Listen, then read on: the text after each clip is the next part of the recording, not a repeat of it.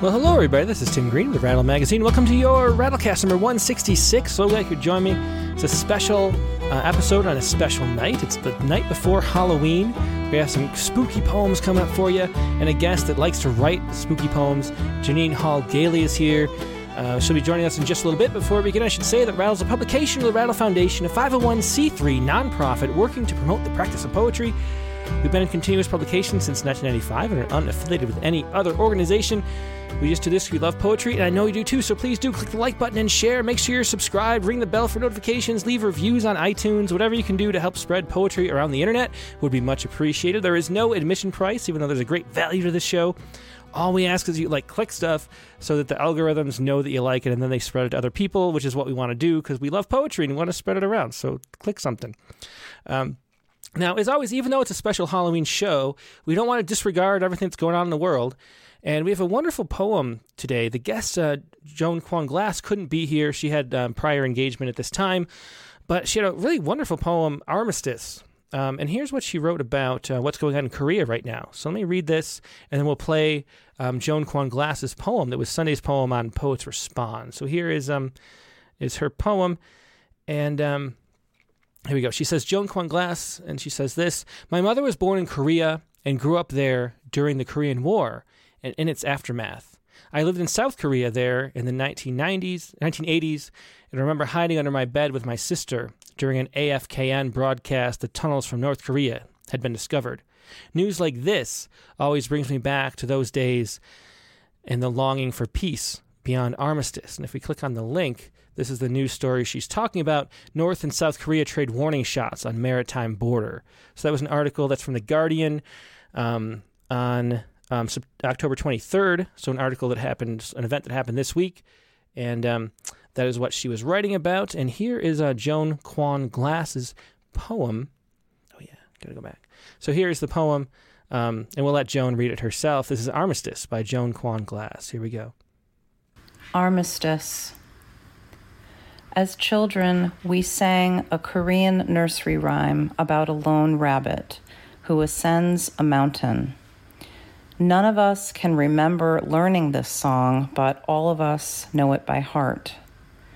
We root for the rabbit bouncing her way toward the clouds, determined, stopping to sniff the not yet frozen ground for fallen chestnuts.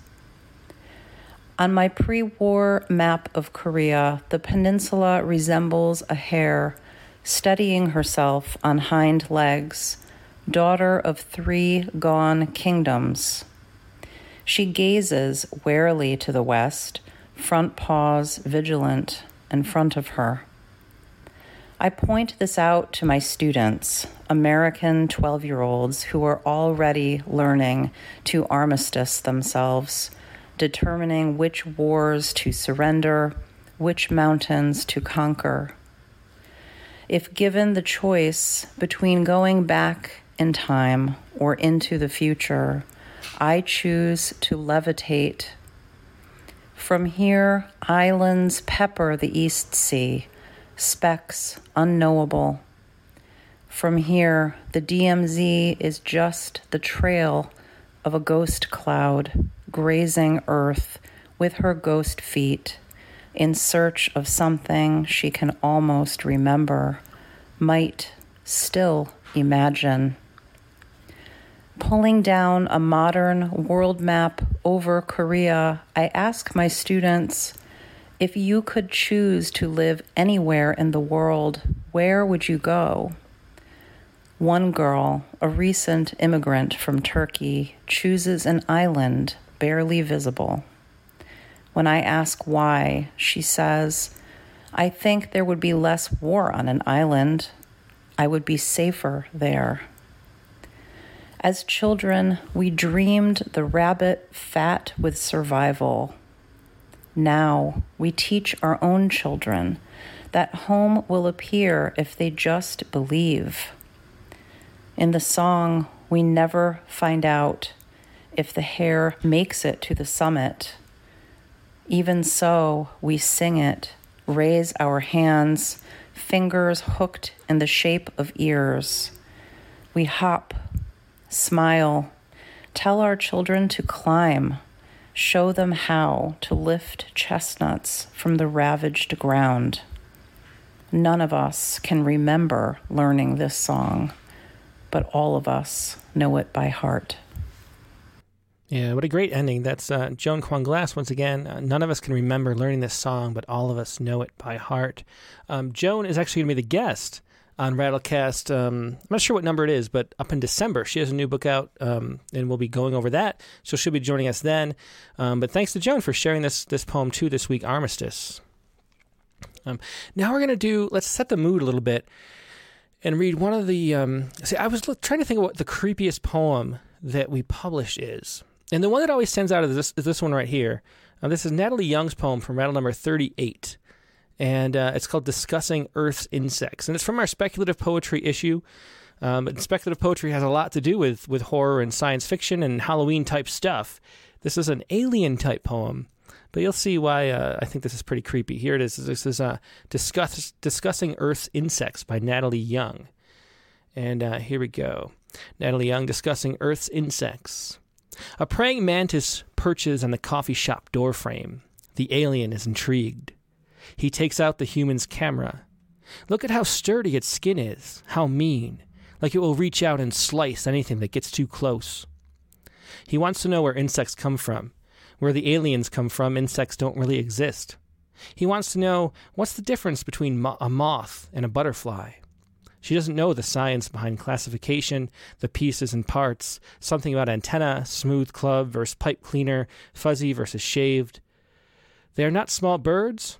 No bones. She explains how she sees.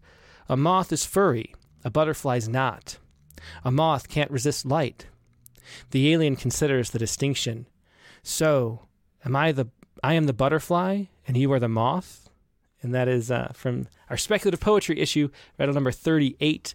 That was on Natalie Young with Discussing Earth's Insects. And here, let's do another creepy poem while we're at it. This is a poem from Rattle number 22, which was Poets Writing Abroad. And this is Melanie Wright. She's writing about Jack the Ripper here. It's a sonnet called Riptide. Melanie Wright was an American living abroad in the UK at the time she wrote this, which is why she's in that tribute. Here's Melanie Wright with Riptide. Breath through the windpipe makes a special sound, a kind of gurgling when the throat is cut. As blood seeps into airways that once were round, now flattened by fingers holding her mouth shut. I count the blare of foghorn, 1, then 2. At 3 she stops her writhing, shoulders slump. I wait for 4, then 5, her lips are blue. At 8 I let her drop. Her body thumps against the warehouse floor. I use some hay to wipe my new boots clean of this wet mess. 10 pints of blood in every body, so they say. It looks like rather more has spilled down her dress. My hands unshaking light a cigarette. I wonder if the fog has lifted yet. There's another creepy poem, Riptide by Melanie Wright. And that'll set the mood for tonight's show. We're going to be doing some Halloween stuff. Here's some special Halloween bumper music, too, to start it out. And we'll talk to Jeanine Hall Gailey in just a moment. So sit tight, take a quick break, and we'll see Jeanine Hall Gailey in just a sec. This music is Luck Witch by Audio Hurts. So enjoy this while we take a quick break, and I will be right back.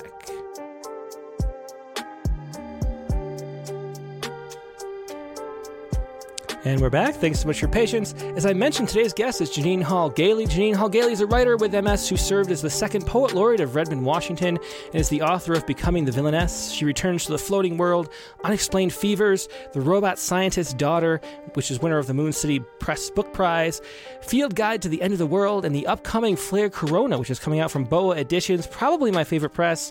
They're in the running with Pitt. I'm not sure which is my favorite. They're very close. They're the two best presses, in my opinion. Her work has been featured on NPR's The Writer's Almanac, Verse Daily, the year's best fantasy and horror. Her poems have appeared in the American Poetry Review, Poetry, Plowshares, and many issues of Rattle. And she's also author of a book, PR for Poets, a guide to publicity and marketing, which we'll talk about too, because that's something that everybody's interested in, of course. And here she is, Jeanine Hall Gailey. Hey, Jeanine, how you doing? Hi, Tim, and hi, everybody. Thank you for having me. Yeah, it's just great to have you. It's been a while since I've seen you. We've met a couple times. I think at AWP a couple times, and at a reading we did together. So it's really cool to have you here. Oh, thank you. Great to be here. Do you want to start us out with a poem? I will. This is a poem from Field Guide to the End of the World. It was also chosen for a Best Horror of the Year #6, I think, by Ellen Datlow. Cool. So it's news to me that I was writing horror poetry, and then I was told I was reading horror poetry. So then I was like, oh, of course, of course. Introduction to the Body in Fairy Tales. The body is a place of violence. Wolf teeth, amputated hands. Cover yourself with a cloak of leaves, a coat of 1,000 furs, a paper dress. The dark forest has a code. The witch sometimes dispenses advice, sometimes eats you for dinner, sometimes turns your brother to stone. You will become a canary in a castle, but you'll learn plenty of songs.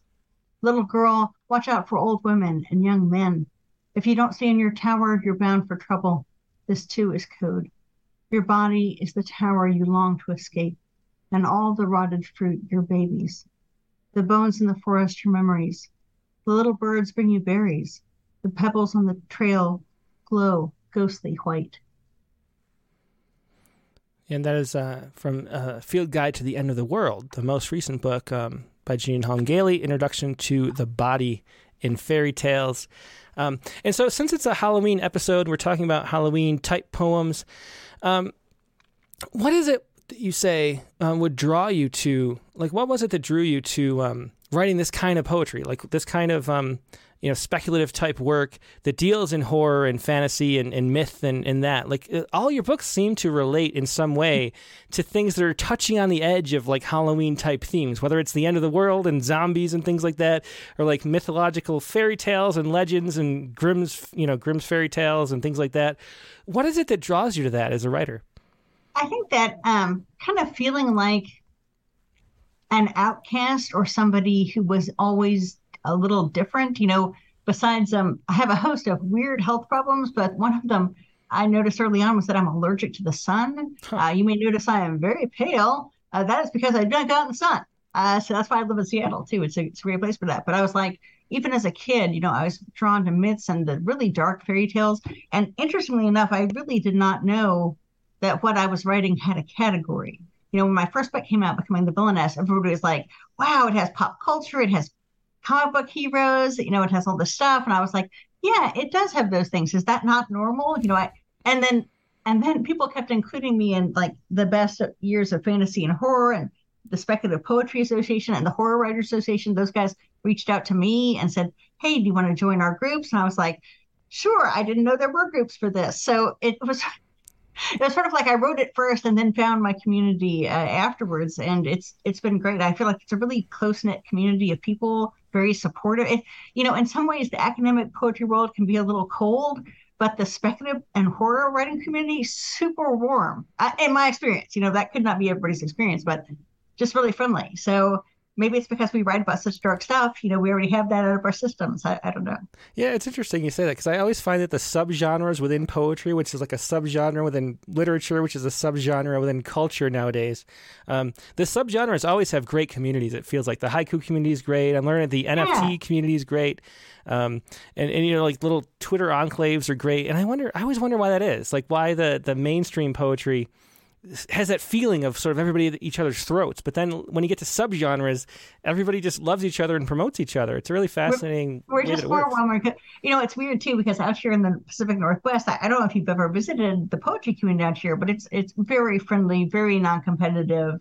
Kind of the opposite of I feel like what the New York, I know BOA is in New York State. They are very friendly, but in general, you get that feeling of the New York State poets being so like competitive with each other. We just don't have that going on. Even though there's a lot of people with money, there's probably a lot of grants and donations and stuff taking place, but that's all kind of behind the scenes. Mm-hmm. At least I haven't seen it. So I think that the competitiveness is there, but maybe just it's really loose up here, I think. Yeah, well, that's good to hear. Maybe I should move up there. That'd be fun. It's very friendly. We still have fires, though, Tim. You can't escape the fires by coming up here. No, I guess you can't. So the thing I'm wondering about is why, too, like every time, this is the second time we've tried to do a Halloween show, because the second time the day happened to be on Halloween, where the regular show is going to be.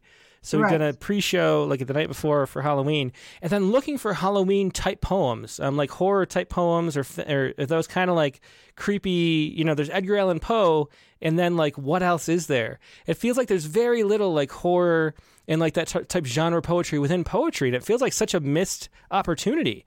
I think it's there. It's just, maybe not as mainstream friendly, but I would say lately there have been a lot of, have you noticed like fiction books winning prizes have been more speculative, right? Mm-hmm. Yeah. So that's been a tendency. But I was going to say one poet I wanted to mention who's in the Horror Writers Foundation with me is Stephanie M. Wojtowicz, and she edited this great anthology called Writing Poetry in the Dark.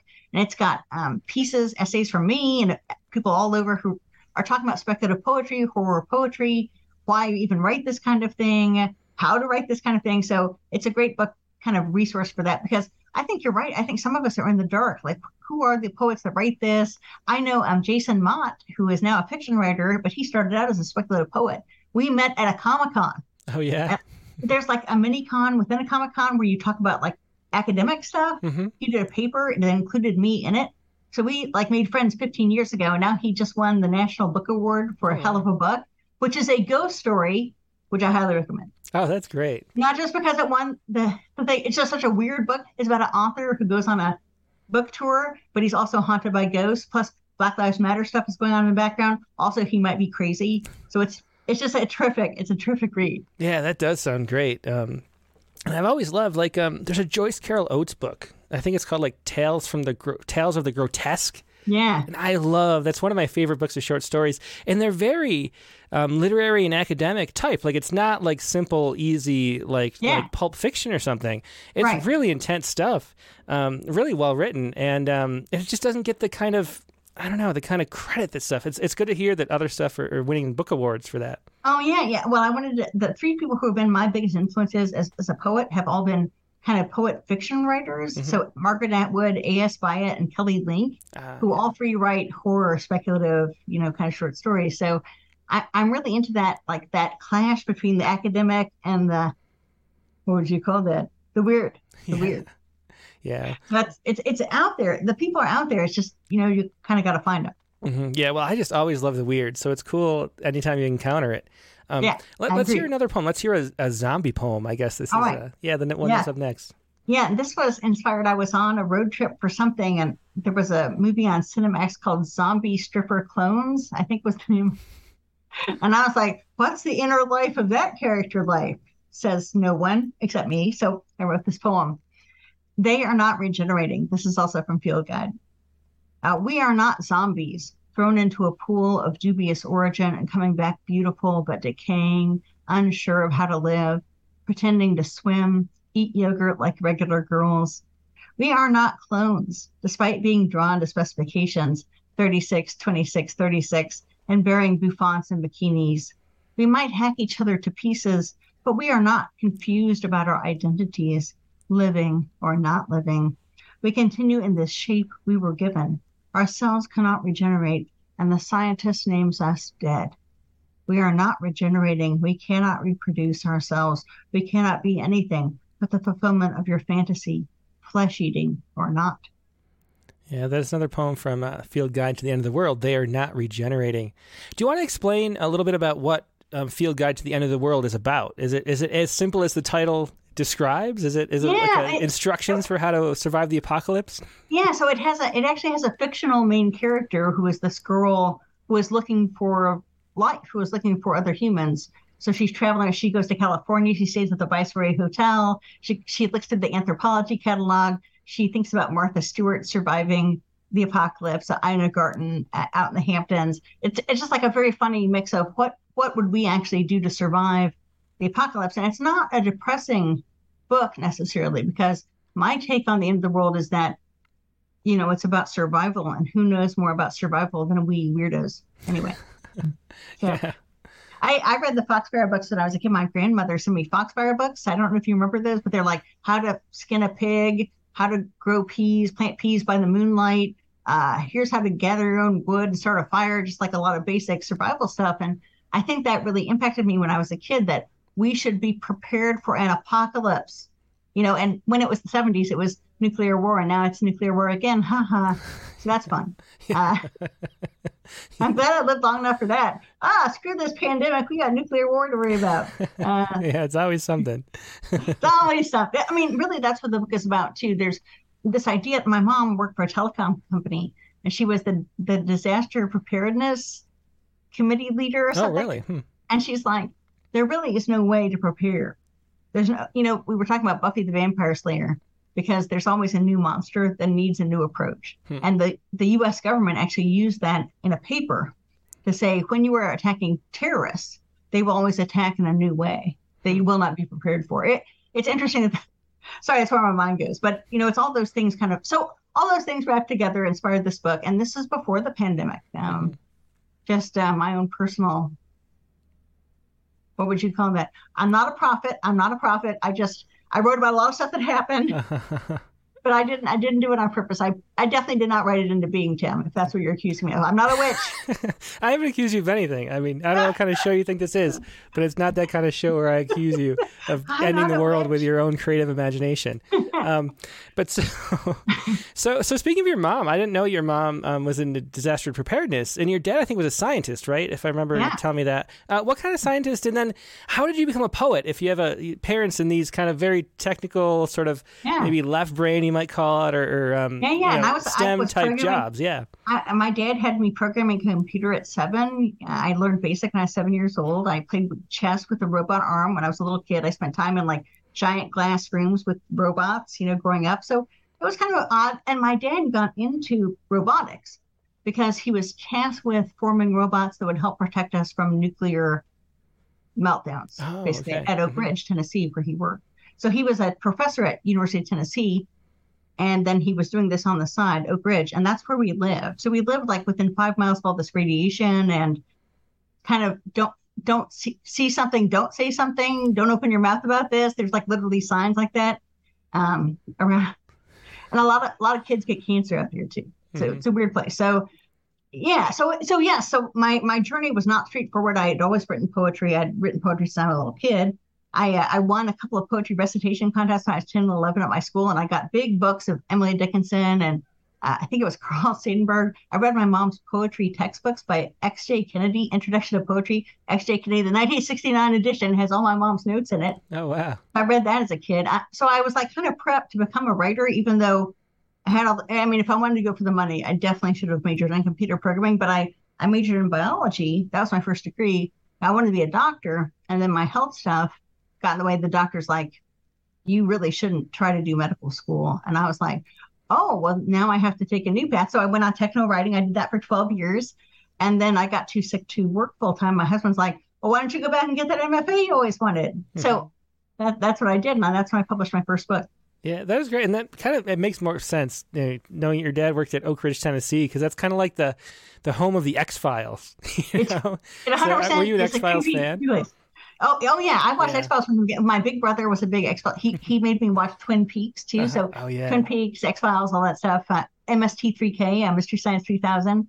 We were both insomniacs, so he would wake up and he would make me cheeseburgers. We would watch really bad movies like Killer Shrews. Killer Shrews shows up in one of these poems. So that's where I found a love of this stuff. And once again, it's you never really fit in as a child of somebody who does high-end frightening government work, and there's Men in Black, and your phone is tapped. Your phone is tapped when you were 7. You're like, the phone is tapped, so I can't say anything to you.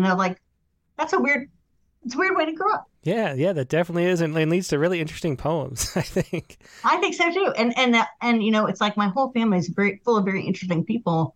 Not all of us are normal, but maybe that's okay. Yeah. Maybe the goal isn't normal. I think so. I think interesting is better than normal. Yeah, but speaking of Buffy, let's do the next poem, which is about teenage girl vampires. Vampires. I had noticed that there were a lot of teen girl vampire shows going on for a while. There was Vampire Academy and Vampire Diaries. There were just a lot of this teen girl vampire energy going on. So this is the poem, Introduction to Teen Girl Vampires. They turn feral while defending their human boyfriends, harmless and blonde in varsity jackets and crew cuts. These girls just want to be loved and fed in that order. And can we blame them?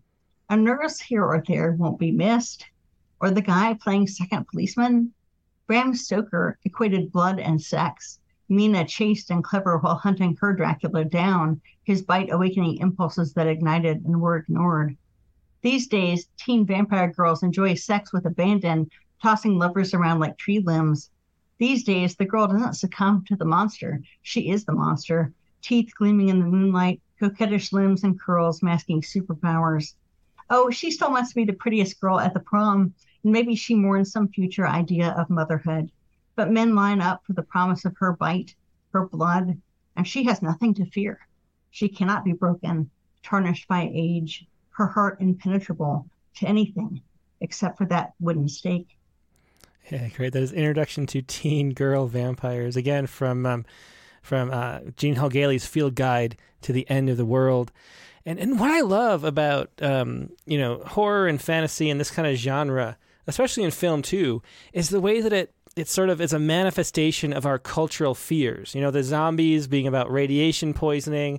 I think I read that vampires had to do with like syphilis and the concerns about that. Sense. You know, Frankenstein with the Industrial Revolution and Right. and machines taking over jobs and things like that. And Yeah. so what do you think? First of all, how do you think that works? And what do you think is like the next thing? Is there a new sort of genre within the science fiction, fantasy, horror type world that just sort of presages what we're actually secretly worried about? You know what I have noticed, and I have commented to my husband and to friends about this, is that I've noticed movies for young people starting maybe 10 years ago. Movies aimed at young people, the big fear is mind control. It was in the Hotel Transylvania 3. It was in How to Train Your Dragon 2. It was like the fear is mind control. So I think the kids today are being taught to fear mind control, which is ironic given that they might be the generation that is the most susceptible to mind control because we have so many messages from the media being delivered in so many. I mean, they live their lives online in a way that you and I did not growing up. So I think that's the next, this idea that somebody can take your mind and change your mind and kind of, what was the Manchurian Candidate you know, but that's in kids' movies. I just noticed that.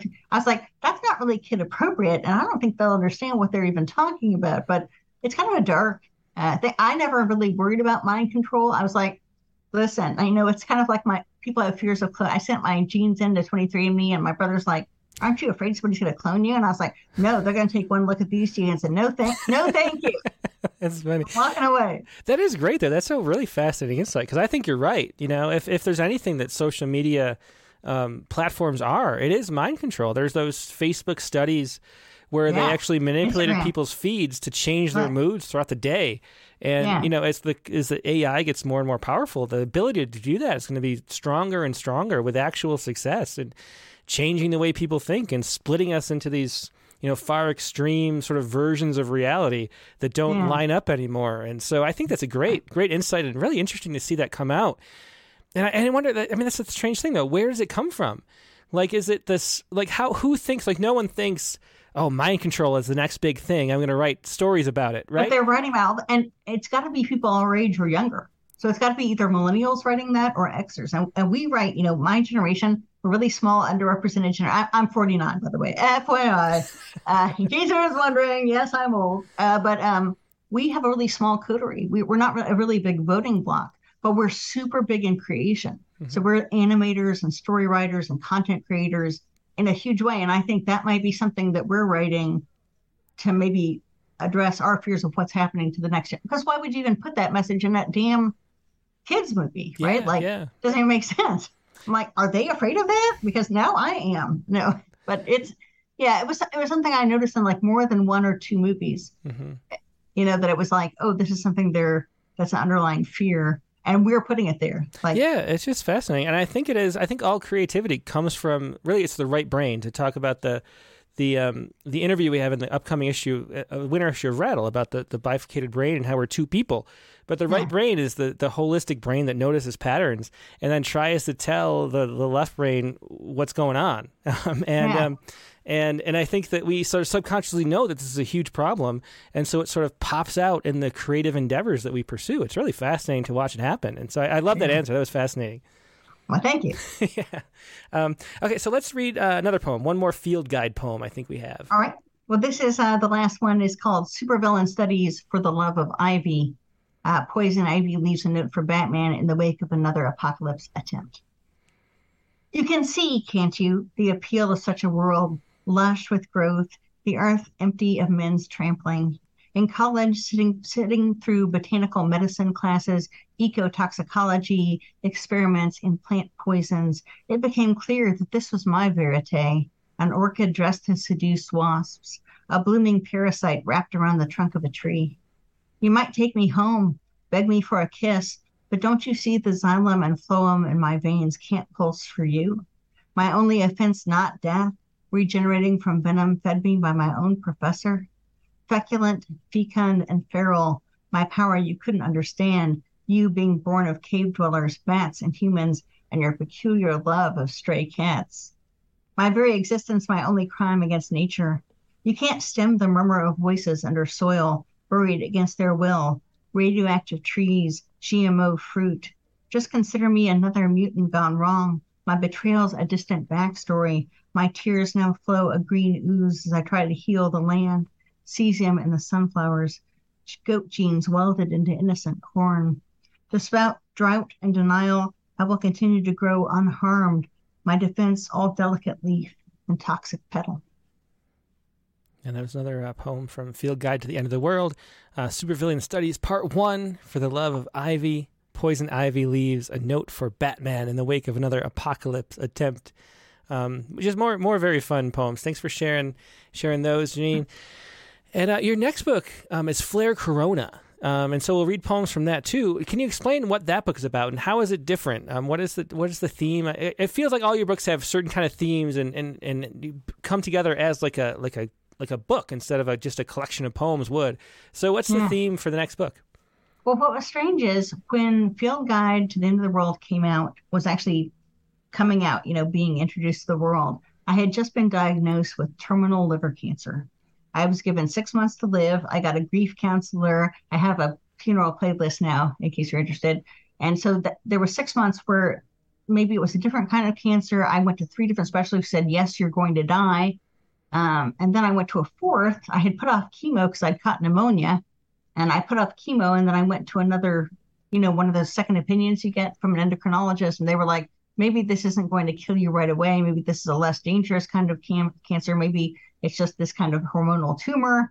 So while I was buying a house, I was launching a book, all this stuff, like in the back of my mind, I was like, am I going to even live to see this? I planted all these flowers. I didn't know if I was going to live to see, I didn't know if I was going to live to see them.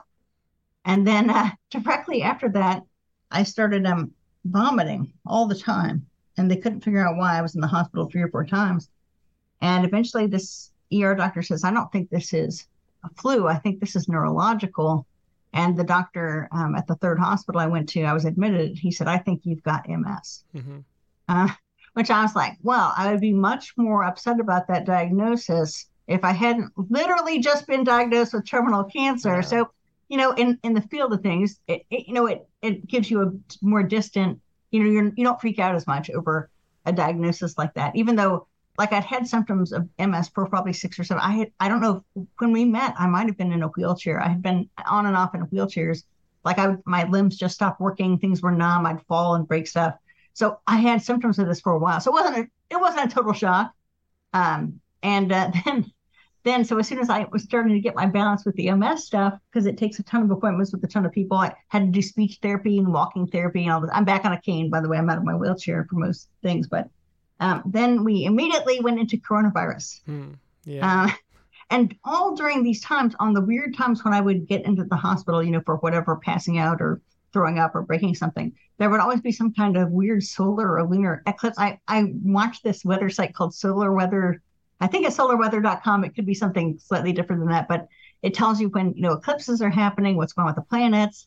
And I just noticed a lot of lunar or solar eclipse events that coincided with other strange health stuff. So that's why it's called Flare Corona. Now, MS, when it acts up, is called a flare. Any autoimmune problem that acts up is a flare. And the corona is, of course, coronavirus, but also, Flare Corona, really the idea of eclipses is big in this book. It's all over the book. I'm really interested in the idea of eclipses and how those affect the human body, how they affect society. how the weather's been changing, our crazy weather the last few years. Mm-hmm. So that stuff, it's kind of a bigger book than just about, yes, it's more about me than most of my books are, but it is also about the world and how there's some kind of connection between our bodies breaking down and the earth, Mm-hmm. breaking down. I wrote a poem after the book was over, but it's called "The Earth's Having Her Midlife Crisis." Mm-hmm. Right? She's cracking up. Uh-huh. She's being crazy. She's so moody. Yeah. But I was like, yeah. So there. I feel like there is a connection, and some of these poems I wrote in California. California was probably the most apocalyptic place I've ever lived. The first apartment I lived in San Diego burned down Oh, wow. the next year. The entire place, the parks we walked in, all the stuff we went to, burned down. And then the next year I lived in Napa, there was an earthquake on my street and it broke the road in two. Mm-hmm. Oh, wow. So I was like, and then Napa caught on fire. So, it was like you were always living with this. Remember how they have those reverse 911 calls, be ready to evacuate all the time? It does something to your poetry, you know? Uh-huh. Well, that's Like, fascinating. Yeah. I mean, that's a topic that I've always found interesting because it's sort of on the fringe, but there's a lot of research about the way that actually planetary geometry triggers solar flares. And in solar and space weather, because of the way it changes the barycenter of the solar system. So the center of the universe gravitationally isn't actually in the center of the sun; it's pulled into different parts of the sun, sometimes even outside the sun. And so everything's swirling around the center of the gravitational barycenter of the universe. And so when there's planetary alignments, it pulls the gravitational center closer to the edge of the sun, which makes for tangled electric fields and then solar flares. And then, I mean, you can go on and on about this topic, but electromagnetivity affects heart and neurological conditions and it triggers earthquakes. And there's a whole bunch of research that is not quite on the surface of mainstream science, but is really close to being there. And so it's fascinating that you picked up on that. Yeah. Yeah, I'm a nerd about that stuff. So yes, I'm like, I should have been a seismologist. I love reading about that stuff. I love reading about volcanoes. We're surrounded by volcanoes up here in Seattle. So we're like, hopefully nothing goes off while we live here. Yeah, hopefully for sure. That Mount Rainier with its glacier melting, rush flood things, whatever they call that. Yeah. And there are some fringe scientists who think that the magnetic poles are flipping, which comes up in several poems, which could alter like the lives of all birds and butterflies, anything that migrates. So it just something feels weird. Yeah. And I think I write about that a lot. And I kind of associated it with my body going haywire a little bit. Yeah. Well, I think there's actually something to that. And I've always thought that there's something to astrology just because of that, because of the actual physical mechanisms that planetary alignments alter the weather of the sun, which is also how the Farmer's Almanac has been guessing the weather ahead of time for centuries. But anyway, that's a geek tangent. But let's talk about how the health diagnoses you've had and how knowing that you might only have 6 months to live. How did that change your approach and your thoughts about poetry and being a writer? Because I know a lot of people write as a way of being immortal. Like even if after you're gone, hopefully if you do it well enough, your words will live on. Is that a motivating factor for you, or how does that perspective of knowing that time is finite and having that starkly in front of you, how has that changed your view of writing? I'll tell you one thing that it did change was that I started taking photographs. I bought a camera. I started taking photographs of things because I thought maybe this is the last time I'm going to see cherry trees bloom. Maybe this is the last time I'll see this flower. So I started marking kind of in time what I was experiencing because I thought that's the most important thing.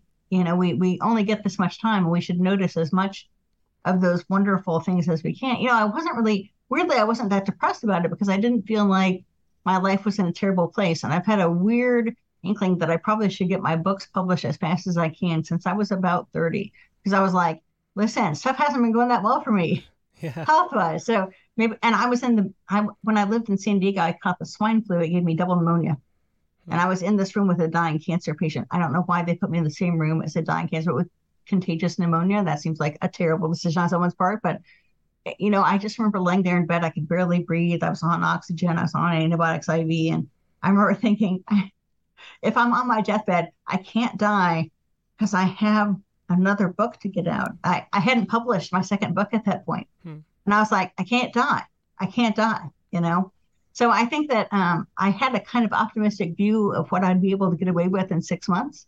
I also have had relatives, like my grandmother was diagnosed with terminal cancer, 6 months to live. She lived 6 more years. Mm-hmm. So I have a family history of people being told terrible stuff and then, And then, beating the odds. yeah. So I was like a little bit optimistic. I think, yeah, of course it gives you a sense of your mortality, but I had always sort of, I mean, if you've read my poetry, that's been in the back of my mind for a while. It just shows up in a lot of poems. So yeah, does it make you fear death more? It didn't. It didn't.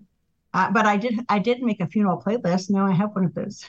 I wrote a will. Uh-huh. Yeah, didn't have one of those before. Yeah. So it was, and the funny thing during the pandemic is everybody's been so afraid. And I was like, yeah, but this is part of history, right? Like every 100 years when the Spanish flu came out, it killed 1 out of 10 Americans died of the Spanish flu, 1 out of every 10. Mm-hmm. And you don't even think about that. It didn't get written about very much. There's no poems about the Spanish flu that we read. There was a book called The Garden Party where a guy drops dead in front of her house during a garden party. A poor man dies of the flu in front of her house, and it doesn't really make that much of a commotion. I'm trying to remember which writer that was. Early American, anyway. But I was like, I looked it up. There wasn't that much about it. Yeah. It's like nobody wanted to document it. So I was like, I know people are probably over documenting it now, but I'm like, I felt like in case anybody's reading this in 100 years, like we should not ignore it, because I think ignoring it doesn't make it go away any faster. And maybe it'll help us learn something the next time. Yeah, I always think about how we, our sense of mortality is so different now than it has been throughout all of human history, because we had, if half of children die before the age of 2, which is how it was for almost the entire history of the human race, and then, you get an infection and die, or you get, some disease and die. There's a feeling that I think that we have, like so few problems generally, like the general public that's healthy and doesn't have health problems like that, that we sort of lose touch with the fact that it could end, and we should be appreciating what we have now. And we kind of latch on to different anxieties because we don't have an anxiety to that which we had for so long throughout human history. Yeah, and I think we're actually trained evolutionarily to be hyper vigilant to certain kinds of threats. Mm-hmm. It's probably why so many people have anxiety disorders right now. I'm like, of course, we've been hyper attuned to getting sick for 3 years. If you're not a little bit anxious, something's wrong. Yeah. You're drinking a lot. I don't know what you're doing. Yeah, that's true. It's like, yeah, of course. Mm-hmm. So I was talking. Oh, go ahead. Oh no, I was gonna say, go ahead. Oh, I was talking to a young person at BOA, and she said, "Oh, I've never been to AWP," and I was like, "Really?" She's like, "Well, they've been canceled," and I was like, "Right, we haven't had AWP since real AWP in person." So this one in Seattle coming up is the first one she'll have been to, and I was like, this will be my 20th, but it's been weird, and I didn't realize how weird that would be for a young person. They had never experienced it because it didn't exist. So they grew up without some of the stuff that in our formative years, when I was that age, we were going to parties, we were doing all this stuff. Man, okay, I'm going to make a confession. At the AWP Seattle, I had just gotten over pneumonia and I had a broken arm. Mm-hmm. And I did all my events with a broken arm and pneumonia. And I'm like, looking back, that wasn't a solid choice. Plus, I probably should have also been wearing a mask looking back then. But, you just don't, I didn't take that stuff very seriously. And now I see that, well, that was stupid. I was overconfident. Mm-hmm. And I probably was putting other people in danger too. So anyway, not great choices on my part. Well, you're still here writing great poems, though. If anybody has any questions for Jean Hall Gailey, please do leave them in the chat windows, either on Facebook or YouTube, and I'll pass them along, anything you want to ask. But let's read a poem from Flair Corona now. Calamity is the first one we have up, right? Yeah, Calamity. I wrote this in December, right before the pandemic. So about 4 months before the pandemic came out. It got accepted in March at Poetry Magazine. I was just so ecstatic, and it came out in April, which is my birthday month. Just seemed like strange lineup of things.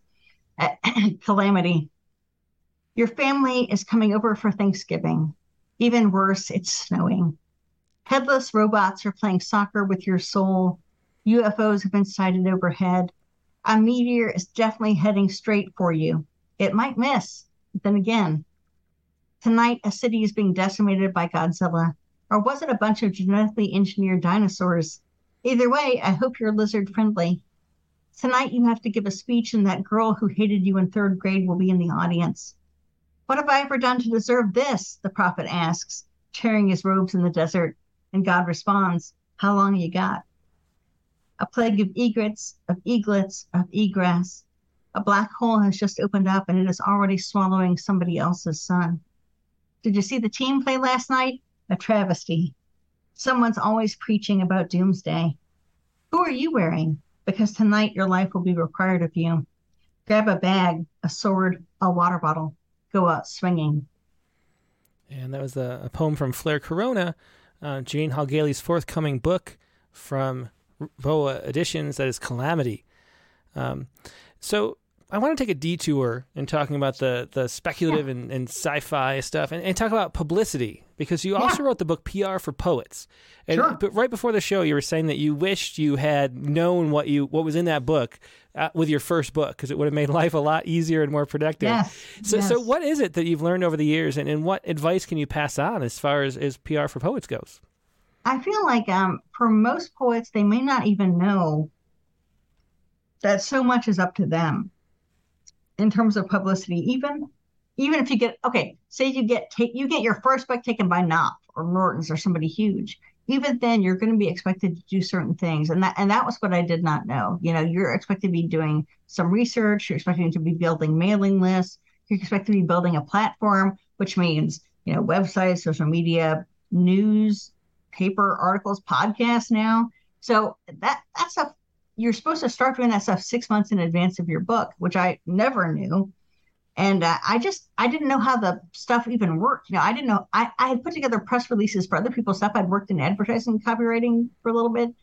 So I knew some stuff, but I wish I knew then what I didn't know. And also the big news is that there's a big secret in the poetry world, which is many of the poets you think are a big deal and you hear their names all the time, they are paying very, very high prices for PR help. Mm-hmm. Very high, like $5,000 a month. Wow. And where do they get that money? Where indeed, Tim? Where do poets get their money? Who knows? It's not from poetry, but it's like when you remember that. And one of the things I wrote about is what I wanted to do with this was give people who couldn't afford that, which I certainly couldn't have with my first or second books. I was, we were barely being able to buy groceries and rent, So it's really, if you're in that situation and you're like, hey, other people are doing this stuff, what can I do that will make make your book stand out a little bit more in the world of many, many poetry books? And, it's hard to get a review these days. I'm a reviewer myself. I know that, if you get sent $50 a year, you're probably going to review 4, so it's tough to make your stuff stand out. And I just wanted to give people a feeling of empowerment is basically what I'm selling in this book. Mm-hmm. is a sense of empowerment that you are not alone. And I interviewed PR people. I interviewed marketing reps from publishers and big name. I talked to some really big name press people who I won't name, but some of them just gave such a dreary picture of what was even possible. They said somebody they had a person who was a star on social media, 100,000 followers. And they said it did not translate into book sales for them. Mm-hmm. So even when you think like, oh, I've got it made, the poetry books don't always sell themselves. And it's been really tough during the pandemic. Zoom poetry readings like this one rarely sell books because people aren't in front of you. They can't get the book signed. There's no tactical, you don't have stuff in front of you, right? Mm-hmm. So it's been a challenging time for book salespeople, and the price of paper is going up. Yeah, it definitely is, yeah. So if I was going to do a new version of this, which I plan to do at some point, is update it. More Instagram stuff. There's Book Talk now, which there wasn't when I was a kid. When I was a kid growing up, there was no TikTok. Anyway, and now there's Book Talk, and the bookstore scene is way different. There's more indies. Amazon has so much control, which is good and bad, right? Like if you are in the middle of a bookstore desert and you need to get a poetry book, you can always go to Amazon, which is good. I mean, that's a good thing. But I think we're missing out on other stuff when we do that. Yeah. And two, you didn't mention, but I know, I won't name the press or the editor either, but I was talking to an editor, and even accepting a book in the first place was contingent upon, is this person going to go out and like work for their book and have an audience already, a platform already, and somebody who's going to stand behind and keep promoting and doing readings and all the things that you have to do to sell books. Yeah. And so even getting published in the first place can have a lot to do with that, because it's really easy to find your social media and see how good are you at engaging audiences and getting information and material out to people. And that's a consideration for accepting a book for publication. And yeah. And I think people don't even know that. They don't even realize that comes into play. Mm-hmm. I think I know the publisher you're talking about.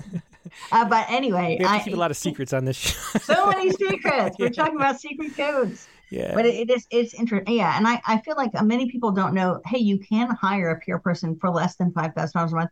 There are a lot of indie. In fact, there was just an article in Poets and Writers, the November issue, has a great article by this girl, Nancy Reddy. She mentions PR for poets, but she talks to a bunch of people who are independent publicists for indie authors. Mm-hmm. And I think that's fantastic. I mean, if you can afford it, why not? Right? Yeah. Everybody can use that. Even though, like, you go to most of my presses have been one or two people. They don't have a dedicated PR person. BOA is the first press I've had that even has a production person and a marketing person. That's crazy. It blows my mind. Yeah, without the slash. Yeah, right. It's like, what? Yeah. So it's nice. It's a nice, I feel like it's a big luxury that I've never had before.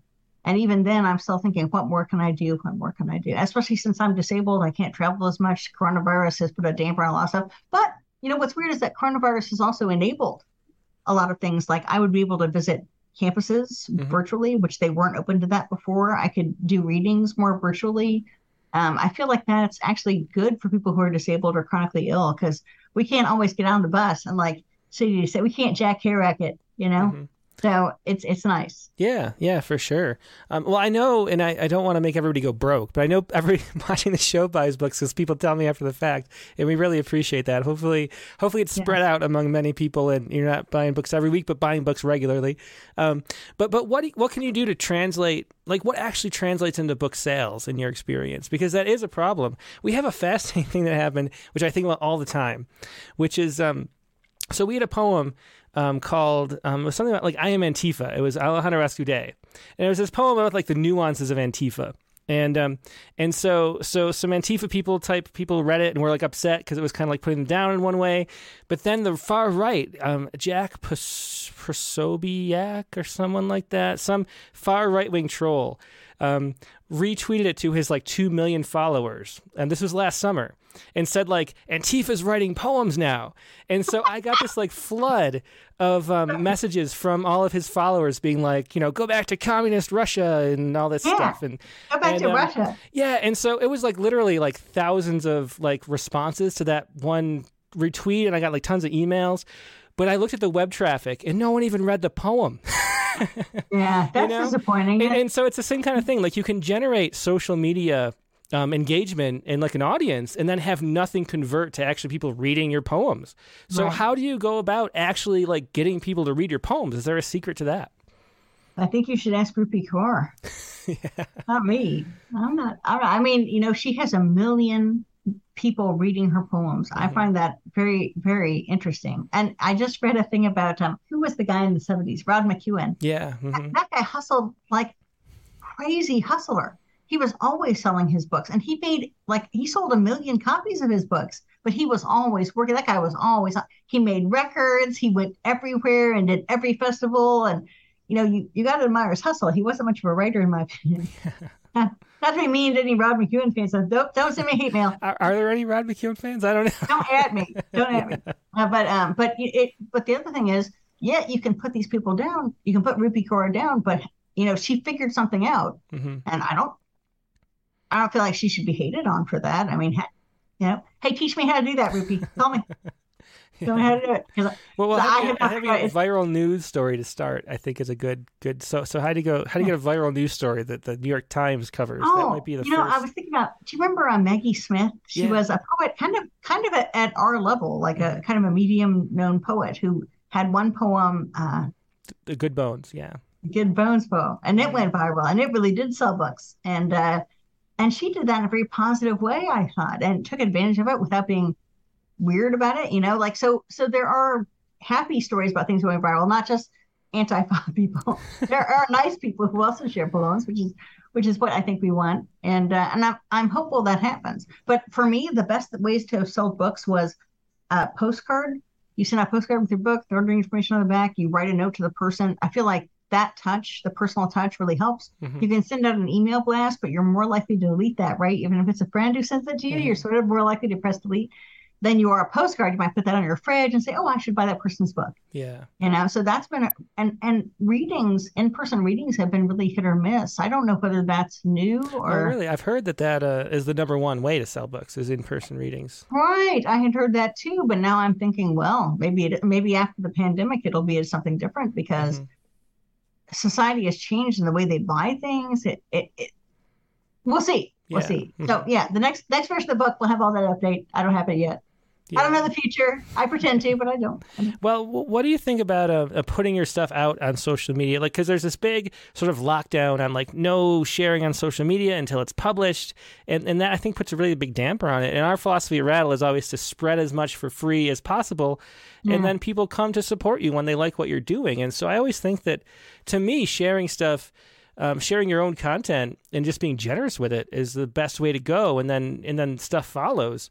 And Rupi Kaur is a good example. I think all the poems in her book are just on her Instagram, and then she compiles them into books, and then people buy them. So do you feel that way? Do you think it's that saving poems for literary journals holds poets back? Once in a while, I'll share a poem. If it's particularly topical or I feel strongly about something, I might share a poem before I publish it. But mostly I'll share a poem after, because you want to be able to say this literary journal had first rights or this book has first rights to whatever. So yeah, I would say like I'm not one of those people that puts everything up on their blog, and if I do, I take it down really quickly because I don't want people to find it. So it's hard. Of course you want people. If you put a poem up on Instagram and 1,000 people like it, your publisher is going to like that, right? They're not going to hate that. I think that it's a tricky line to walk to say when to share. Yeah. And one of the things about waiting until it's published is somebody else has put their stamp of approval on it. Maybe that means something, maybe it doesn't. But, and then you also help publicize, Rattle or, whoever just published your work. You also get to help a small press or a small publisher. And I think that's important too. Yeah, a lot of people, when they, after we publish them in Rattle, like right when they get the issue, post a screenshot of their poem in there. And then some people ask me later, oh, are you upset that I did that? Because, it's sharing the poem before it's like online and people have to buy it. And I always say, no, I love it when people do that. It's great. Like if the whole issue was out on people's, Twitter as screenshots, every single page, I would still be happy because it's just sharing poems. And then people want to, share, get them out of the bottom drawer, Jerry Stephenson says. Yeah, that's I think, my philosophy, but I know I'm kind of in the minority. I think people are a lot more guarded with their work. Yeah, there are some literary magazines who don't allow you to share it under certain circumstances, I think. So, yeah, it's kind of you gotta know where you're coming from and who you're working with. And I tend to write to editors before I share something, but I think it's getting more common to do the screenshot thing. I don't think anybody's getting upset. I hope nobody's getting upset about it. Yeah, I hope so too. Because we want to, there's not tons of money in this, and we want to share poems is the main thing we want to do. But speaking of which, I think we should read some more because there's like 10 minutes left in your official slot, though there's no strict time limit. We have one. I don't know if you're going to be able to do this, but David Cook has a special request. And it says, Janine started early with a poem about nuclear war disaster as a boy jumping in mud puddles when she was 7-ish. Yeah, can we hear that poem? Do you have that by any chance? No, it's gone. Lost somewhere in my archives of my parents' house. I don't know. But yeah, I was about 7 when I wrote that. And I was very aware of nuclear war. For some reason, as a 7-year-old, and I felt like I was writing this really deep poem with metaphors because the boy was in a green raincoat. That meant he was in the military. And the rain was acid rain. And everything was, so hilarious. But no, I don't. I wish I had that poem. I still remember. But I don't have. Was it because you watched that? What was that movie that was not the China Syndrome, but the one that was like Day After Tomorrow? Yeah, I watched that when I was like, a kid, and yeah. Oh, Madeleine L'Engle's Wrinkle in Time trilogy ends with Swiftly Tilting Planet, which is all about nuclear disaster and how to avert it. I think that book really impacted my psyche, and it's still there. It's still in the back of my mind. Hi, Russia. Yeah, don't bomb us. Yeah, let's not do that. Okay, so let's hear another poem then. Let's go. All right. This is called. Now, one of the things in the sci-fi community, you talk about different timelines, right? Multiple timelines, string theory, blah, blah, blah. So this is about that. This is the darkest timeline. One that started with a roll of the dice, an election gone awry, a time of fire and flood. When we started to panic at every pandemic, went into quarantine playing porters. We've all become the evil versions of ourselves, just trying to get back to the prime timeline, the one where everything went right, where our memories weren't clouded by calamity. That butterfly that flapped its wings, the animal virus gone rogue. We couldn't buy butter or bullets. We waited with bated breath underground. When we emerge anew, it will be with new eyes. Our currency changed from cash to cashews and cheese sandwiches. You can't remember the taste of food without tin. You can't remember how to kiss. Your sense of time scrambled. You learned to throw a knife and gut a fish. The darkest timeline has taken us the way of apocalypse, earthquake, supervolcanoes, tidal waves. We can't take any more disaster. We've buried too many bodies and sheltered in place too long to forget. When we started this journey, it was nothing left to lose. Now we're too tired to remember how fresh fruit used to smell, the pale pink of cherry blossoms, the days before the coyotes took over our streets. And there's another poem from Flair Corona that was, this is the darkest timeline, which is something maybe people are feeling right now. I wonder if they slipped into I wonder if 2012 was like an actual shift into a darker timeline. Some people think so. One thing that is kind of something that I've noticed is that you read really fast. And I do too. And I wonder if, why do you think that is? And why, and I'm only thinking about this because on the critique of the week on Friday, I think it was this week or maybe the last, we read some, we listened to like me reading versus a poem versus Mark Kelly Smith, the slam poet, reading some poems. And it was interesting to compare how they do it. I go really fast and I like it fast, and I'm noticing because I have this sort of usual scroll as I go through guests, and I'm having trouble keeping up with you because it's like not the normal pace. So how do you think about reading poems out loud, and I don't know what considerations go into that, or do you just read like you read in your head? Because that's what I do. Yeah, I think that I talk fast as a regular, as you have probably noticed during this interview. I do not talk slow to begin with, and I think having an artificial poetry voice is sort of weird, or it's not Shakespeare, so I'm reading in my voice. And the other thing is, I think it has to do with having asthma. I've had asthma since I was a kid. So even when I did these poetry recitation contests, man, you had to get that done in like 3 minutes, right? And you're like, how do I get my breath so it's good enough to get through this? Darkest Timeline is tough for me because it's long. And I'm like, most of my poems, you'll notice, are pretty short. And the lines are short. There's a reason for that because I can't hold my breath that long. Huh. So it's what I think that unknowingly affects how you read. Yeah, I think it does too. Yeah, that makes a lot of sense. Well, let's hear the poem. I want to get through the last two poems too. So let's do sure. Mutant Sonnet. All right, Mutant Sonnet, self-portrait as bad 1950s science fiction movie. This is where the killer shrews come back around and all get back around. The ones where aliens represent communists or robots represent nuclear destruction. Would you be the giant leech woman or killer shrews? King Dinosaur or the Night of the Giant Gila Monster? Always some monster coming in to wreck the girls in bikinis dancing to bongo drums on towels on the beach and barns in the country. The tinny radio stating, "Be on the lookout," turned down just as it describes the oncoming atrocity. Kids driving down an empty interstate too fast encounter the wreckage, spacecraft, collapsed bridge, burned bodies. What apocalypse specifically is created from radioactive astronaut and mutant dinosaur can you face with square-jawed sheriff at your side? Think hard before you point your pistol, the laser gun, before you set the dynamite or A-bomb on the life forms unique and pitiful, stranded upon your planet, wishing only for home. Yeah, and that was Mutant Sonnet, self-portrait as bad 1950s science fiction movie from Janine Hall Gailey's newest book forthcoming in the spring from Boa Editions, Flair Corona.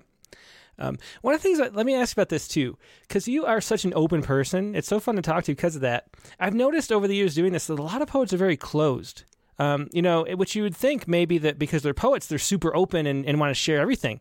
Do you think that has something to do with your health problems and the sort of limited timeline? Or is that something you've always had? Like, what makes you so open and so sharing of things? Because you can tell that just whatever you're thinking comes straight out and we get to hear it, which is really fun. So what is it? She doesn't have much of a filter. But in some ways that's good and bad, right? I'm very trusting. I'm probably more trusting than most poets, and I don't have a big reputation to hide or sell or whatever. I'm not ashamed of the stuff I think about. I'm not ashamed of the sickness. I was talking to someone wonderful, a wonderful poet actually, and I'm going to say her name. It's Rita Dove, mm-hmm.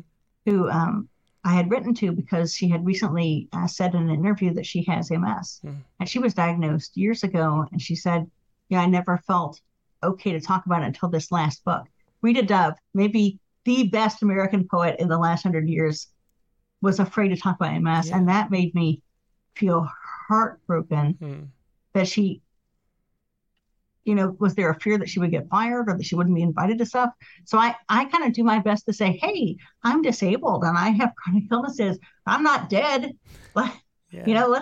Hey, I am still able to do stuff, and I am definitely able to write poems and read them. It's different for me than it would be for other people. But I hope that other people get the message that it's okay to be flawed. And I mean, that's part of the human condition, my friends. And I feel like, yeah, if you keep too close a guard on everything, what fun is that? What fun is that? No fun. Yeah. Well, obviously, I totally agree. So it's fun to hear you say that. So we are closing out time on the show. Well, let's read the last poem, Supervillain by the Sea After the Summer of Bombs, again from Flair Corona. All right, Supervillain by the Sea After the Summer of Bombs. September always makes me pensive. This year, the headlines won't be grabbed by any of my evil doings.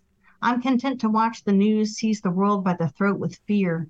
Nuclear warheads, supervolcanoes, hurricanes, rafts of fire ants. It's enough for me to recline and plan for tomorrow, for a day when surely they will need me again to shake things up and give the needed frisson. Frankly, I've been uploading meditation apps, trying out Pilates and holistic breathing, storing my superfoods, trying out new trends in grain bowls, watching a little Food Network before sleep. Some of those guys look more like supervillains than I do. I tried perfecting a gluten-free brownie recipe and forswore radioactive fish. When I think of the levels I've already subjected myself in my experiments, let's just say I don't need any more Pacific tuna, thanks. The waves lap cold at the edge of the world, the rocky layer where I've been shoring up inspiration for a rainy day. The light turns gold over the pine trees. For once, I don't need to spoil anything. Yeah, excellent poem to close it out on. That was Supervillain by the Sea After the Summer of Bombs by Jeannine Hall Gailey from her forthcoming book from Boa Editions, Flair Corona. Jeannine, thanks so much for being a guest. It's been a lot of fun. I knew it would be a great, perfect guest for the day before Halloween show. Really fun talking to you and great poems, and good luck with everything that's going on, and good luck with the new book, too. Thank you so much. Thank you for having me. Yep, take care. Have a good one. All right, you too. Bye. That was Jeannine Hall Gailey once again with reading poems from two of her books. It was Flair Corona, the forthcoming book from Boa, and then also Field Guide to the End of the World. You can find all of Jeannine's books, and I forgot to ask her about this, and I think she's gone. Yep, she's gone. So we can't. But her website is webbish6.com. That's Webbish, Webbish 6, the numeral 6.com. She's had a blog forever. I think that might be where I met her the first time, because I used to blog, and when we kind of blogged, shared blogs and stuff, way back 20 years ago. And she's always been at Webbish6. I don't know where that comes from. But you can find her book, all of her books there, also PR for Poets. So let me put that on the screen really quick. But this is Jeannine Hall Gailey's website, webbish6.com. Find her books, find PR for Poets, all that good stuff there if you would. Now we're going to take an open lines after a quick break. And we're going to share some creepy poems if you have them. Share anything else you want. If you don't have a creepy poem, that's fine too. But share whatever you've got. The prompt for this week was to write something in a kind of Halloween, spooky, creepy type spirit. I have a long poem I'm going to subject you to.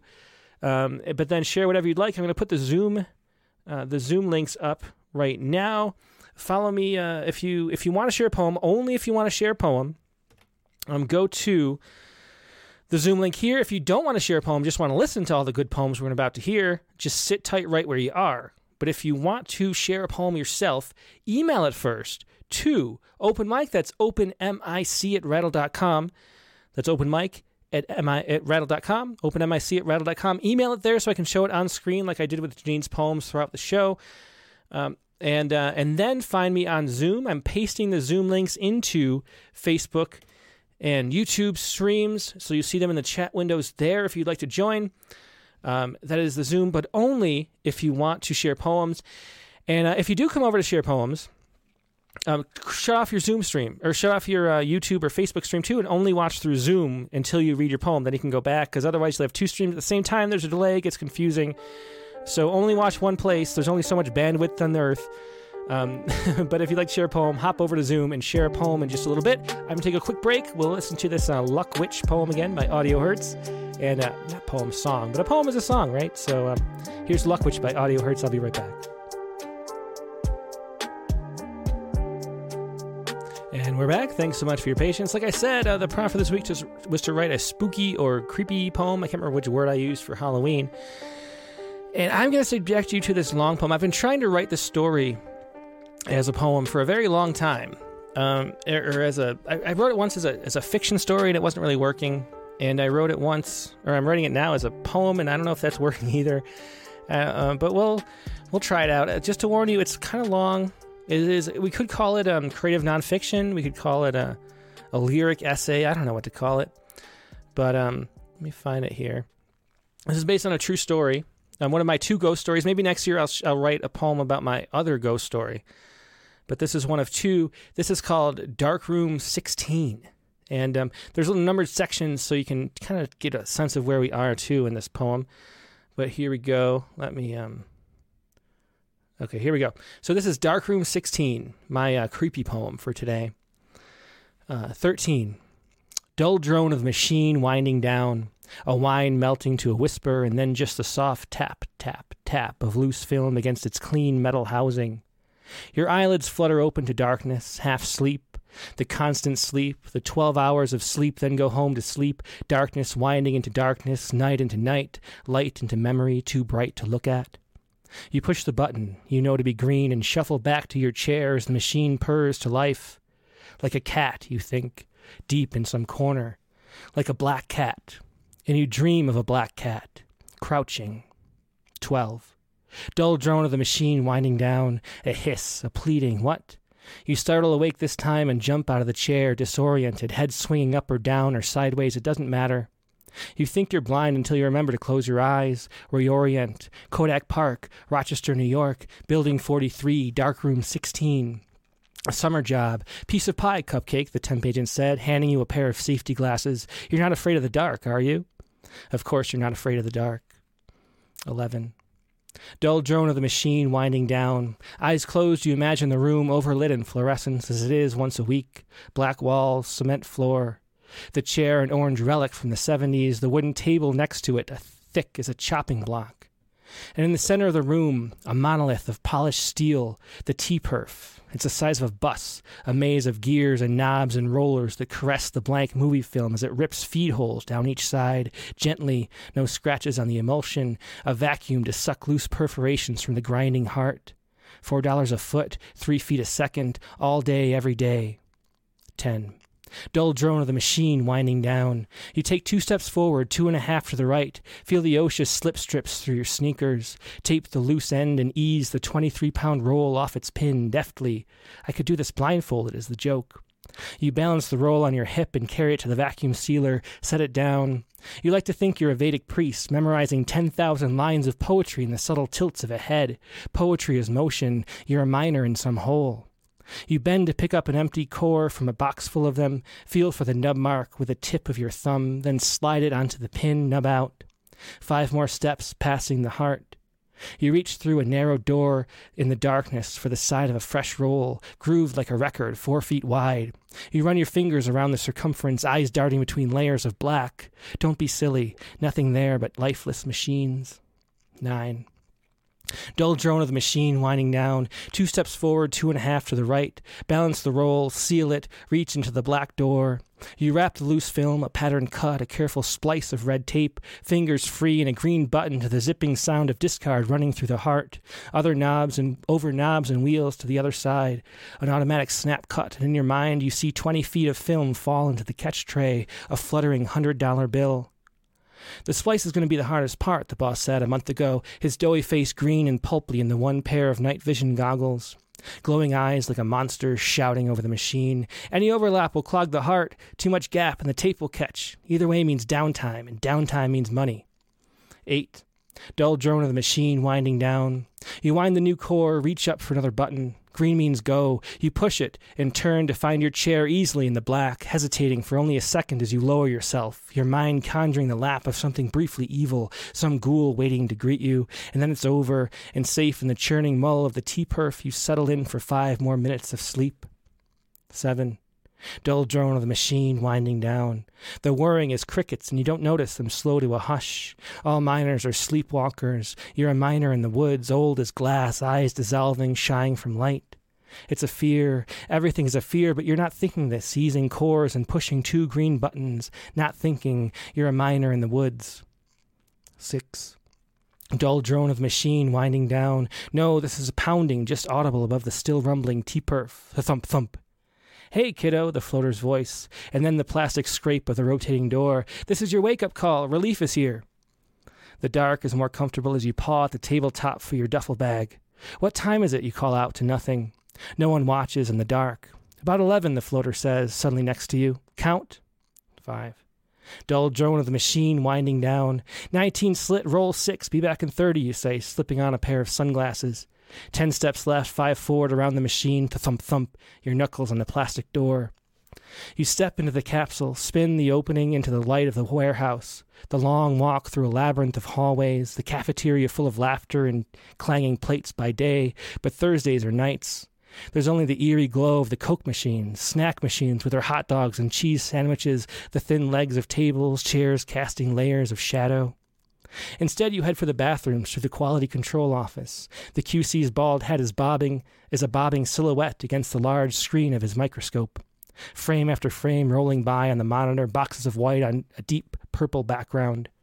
He's only 12 years older than you, but his thin hair is graying, each eye buried deep in its socket, like the last pea in a bowl. He's a mole. He's mole-like, transformed from years in the dark. He's the one who told you, miners dream of the surface, moles are home below ground. Hey, how's the ghost treating you? He snickers over his shoulder. The same old game. Temps get darker in 16 because it's haunted. One of the engineers got his tie stuck in the heart and it pulled him in face first. Last temp still locked up in a rubber room, screaming that the machines are alive. The eyes like pearls. Everyone laughs and you roll your eyes every day. 4. Dull drone of the machine winding down. You spend your entire break in the bathroom, legs falling asleep as you sat using the toilet for a chair. You'd planned on reading the whole time, but found yourself reading the same paragraph over and over, the black and white of the pages blurring into a single gray mesh letter as you counted down the minutes of vision you had left. You hate this job, the damn dark. And here it is, everywhere as you recline in the ugly orange chair, feet up on the desk, the machine groaning in front of you. 5 minutes between cycles, 5 minutes of stasis and daydream between 30-second intervals of actual work. You've tried everything to pass the time, books on tape, and the guitar both useless next to the roaring machine. You tried writing a novel, but when you leafed through the thick notebook during a break, there was no way to disentangle sentences written on top of each other. You gave that up too. The only way to deal with the dark is to ignore it, to turn off the senses that have nothing to sense, turn the consciousness in on itself. An empty reverie. You think about the cosmos, about Buddhism and baseball and string theory, but mostly you think about girls, languid girls with yellow hair and no clothes, laughing, the way the morning sun would look against the curve of a hip as you slipped exhausted into bed. Had some girl been waiting for you at home? You think up goddesses to protect you from your thoughts as the machine winds down and you stand, stretch your lower back and move forward without thinking. You can always conjure them to keep from thinking. Of what? Eyes like pearls, the liquid motion of absolute dark, the door to the larger room where no one goes, where there are no lights to turn on and only automated machines roam a network of conveyor belts. No one has seen inside that room for years. It's where $1 million rolls of movie film 12 feet wide wait to be slit, perforated, wrapped, and shipped. Any light costs money, so there is no light. 3. Dull drone of the machine winding down. Green button in the dark. The zip of discard running through the heart, automatic cut and unseen drop. Another green button. You sit back down. There are 2 doors to that other room. A thin aluminum door, as on a garage, that slides up along a massive mechanical arm to lift a new slit onto the machine, and a maintenance door on the other side. The maintenance door is normal, thick black steel, a danger sign above a silver sphered handle. You imagine that handle, far on the other side of the room, slowly rotating, a silent creak, and cheekbones, brunettes, the Buddha with his full belly and empty bowl. Was that a noise? Don't look. You think of hips, of curveballs and 2-seam fastballs, and shit. You look toward the door. Is that a shadow in the blackness? Of movement? You see 2 crescent eyes like yellow pearls open from slits, and they hover over there in the nothing in your head. You know they're in your head as they narrow and drift closer without gaining ground, creeping, and you close your eyes, still seeing them. Slow. Baseball. Bowling. 2. E! E! E! A tone blaring above the groan of the T-perf. The eyes are gone, your heart fluttering. A sensor ringing. You page the tech. The intercom is near the rotating door, 10 steps left, 5 forward, around the machine and through the void where the eyes never were. Eyes like pearls. Tech to darkroom 16, tech to 16. A delay, and then your own voice from above. Tech to darkroom, E! E! E! Tech to 16. You turn, leaning against the cusp of the door, finger on the intercom, waiting. 1. Dull drone of the machine winding down. The pulsing tone grows louder. E! E! E! Until it is the only sound in the room, a standing wave in the darkness. E! E! E! The thump thump. You jump as the door slides open. Hey, it's Tech, the voice says. Sounds like a problem with the arm. You feel this human form brush by with a scent of onion. You follow, tentative. 2 people in a dark room are always running into each other. You stop at the table and hop up. The tone stops. This is weird. The slitter door won't open, says the voice. A pause, a tinkering. Hey, there's still a half a roll left on the machine. Why didn't you get that running, it says. You hop down and do your job. Deftly, old roll to the vacuum sealer, new core, nub out, wrap the film, green button, go. The machine whirs to life. You ease yourself to the right, where the tech should have been, at one hand out in front of you like an antenna, fingers find a shoulder. Yeah, I have no idea what the problem is, he says. It's not even trying to open. Clang, clang, you leap back. It's the sound of something metal hitting the thin door next to you. It echoes in the darkness. Clang, then nothing. The tech jumped too, but now he's calm and joking. Sounds like more than a ghost is trying to get out, he laughs. In your mind, you see a giant mechanical arm pounding on the tin door, ripped metal peeling outward with each thrust. Hydraulic gears, claws, 2 yellow crescent eyes. You can't move. The machine purring like a cat, a panther. It isn't real. A goddess in a field, her eyes like pearls.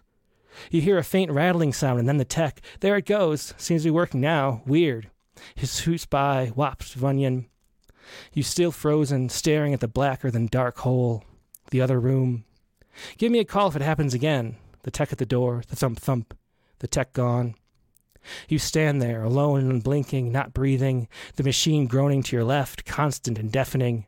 2 feet in front of you, the narrow door, black within black, expands, widens, and a single paw slips in, gently.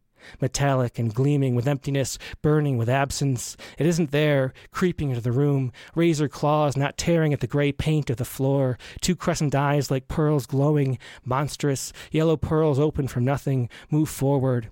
Hinge creaking, stalking, a girl. Think a girl, her hair in the morning, sunlight eyes like slits beating, the heart moaning. Think a girl, her hips a roar in the woods, and the dull drone of the machine winding down. So sorry for how long that was, but that was a true story. Based on my summer working at a darkroom in Kodak Building 43, Darkroom 16. I think every detail is true. So that is definitely a speculative fiction, non-fiction piece. But sorry it was so long. That's Sharon French here. Maybe we should go to Sharon first because she unmuted herself. Well, thanks. I'm so glad. Maybe that does... I've never written a... Oh, Sharon's on. Yeah, there you go. So, I've never written a narrative poem that was long before. I've tried before. It's never worked. So maybe it worked that time. Oh, well, yeah, it worked. I was definitely there. Oh, yeah. Very cool. Well, thanks. That definitely creeped me out. Like, I really hated that job. I dreaded going to work every day. But they paid, it was a good paying job. So I needed it. But anyway, you have the hat, the perfect hat for Halloween. What do you have to share? I actually have 2. Okay. I think we probably have time. I think we do have time for 2 poems as long as it's it'll be a 2-page max. So as long as they're short, well, I know your poems are kind of short. So they're very short. They're very short. Oh, except you said them as a pages poem, and I can't open pages. Let me see if I can open it with note. I sent it. It's not in the Word document. It's not in the pages document. Let me see if I can open it with Word. I have to download it first. I'll be there though. Oops. Nope, it won't open. Do you want to come back, swing back later, and we'll get you later? You can send it just in the body of the email because it's fun to read along. Okay. Okay, cool. Thanks, Sharon. Thank you. Let's go to. I saw a first time. We have. Oh, it's David Cook, I think. Send it. What I do? So just email it to me at openmic@rattle.com. Just paste it into the body of the email. Okay, so David, how you doing, David? I'm doing really well. How are you doing? I'm doing great. Glad to see you. It's been a while. So it has, yeah. It's always nice to see people who used to come on all the time and then come back again later. Yeah, things get busy. Yeah, they definitely do. I don't expect everybody to be around all the time. That's for sure. So I'm glad you could come back. I do listen to each of the Rattlecasts while I'm working throughout the week. Yeah, that's how we hope it goes. So I'm glad to hear that. So the poem I have is based on the prompt to write about a landmark. Uh-huh. And so I wanted to do that one, and it has I sent you a copy with the photo of the actual landmark. Yeah, I have it here. I'll put it up right now so everybody can see. This is the actual landmark. And what's it called? It's called Century's View from Rocky Butte. Uh-huh. And it's a sonnet that is as formal and to the syllable counts and everything as I could do. I thought you might appreciate that. Definitely. I definitely always do. Looking forward to seeing this one. Yeah. One of my few rhyming poems. Great. Let's hear it. Okay. A Century's View from Rocky Butte. Below its rampart walls of New Deal stone, on the asphalt moat round cindered cone, the windshields fog with heavy breath, its folly built to ward off idleness. Gone is the jail of county criminals torn down for traffic's roaring carousels. And gone is the hill of good war sharp shots, spent casings glinting in the bottle shards. Now scripture soldiers reborn in eggshell domes love their Bibles more than man or ghost. Their faith's gimcrack light was once a beacon, now scopes the view merely planing heaven, leaving contrail shavings, dust and hoarfrost beneath the moonlit with what the day lost. Excellent. That was great. A Century's View from Rocky Butte. And that feels Halloweenish too, even though it's the last week's prompt. So thanks for sharing that, David. That was great. Okay, cool. Thank you. Yeah, take care. Good to see you. Let's go next to... Oh, Attracta Fahey is here. Let's talk to Attracta because she's in the UK and it's very late there. No, I'm actually in Ireland. Ireland. Tim. Sorry, Ireland, that is. My bad. Yeah. No, that's okay. I think we're on the same time zone. Mm-hmm. So I stayed up because our clocks went back last night. So what time is it there right now? It's 1:30 a.m. Excellent. Yeah. Okay. So I'm not putting on my video because I'm in my pajamas. No problem. I'm just glad he could be here. So what is it that you want to share? It's a poem called Samhain, and it's Samhain is the Gaelic for it's the Celtic season. So Halloween would be Samhain here, even though we call it Halloween now. It was a precursor for Halloween. So it's a poem that describes what it was like for us in Ireland in the 60s. We didn't do trick or treating; that wasn't a thing, mm-hmm. because it was considered superstitious to go leave your house at night So we played games, and it was all about apples because that was the only fruit other than blackberry. So we'd go ducking for apples. Mm-hmm. So anyway, I wrote this poem about sound and my memory of our childhood, and because I grew up beside a graveyard, like between two graveyards, that enhanced the whole atmosphere. That sounds great. Yeah. Yeah. So sound. After picking apples for weeks under the crunch of fallen leaves, evening grows dim. We ready for winter. Living next door to the church, we were first to hear the bell, 6 o'clock. On our knees, hands joined in prayer, elbows on chairs. After the Angelus, on our knees again, hands this time behind backs, we took turns trying to be the first to get a bite of an apple bobbing in water. First to bite the one tied to a string hanging from the ceiling. First to get the ring from the barnbrack. First to gather the pennies for the long dark nights.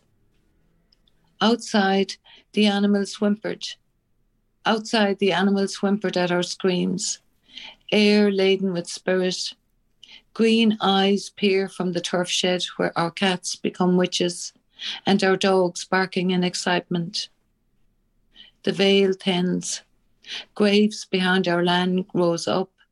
Tombs opened, and the wind carried the souls of our dead to our house.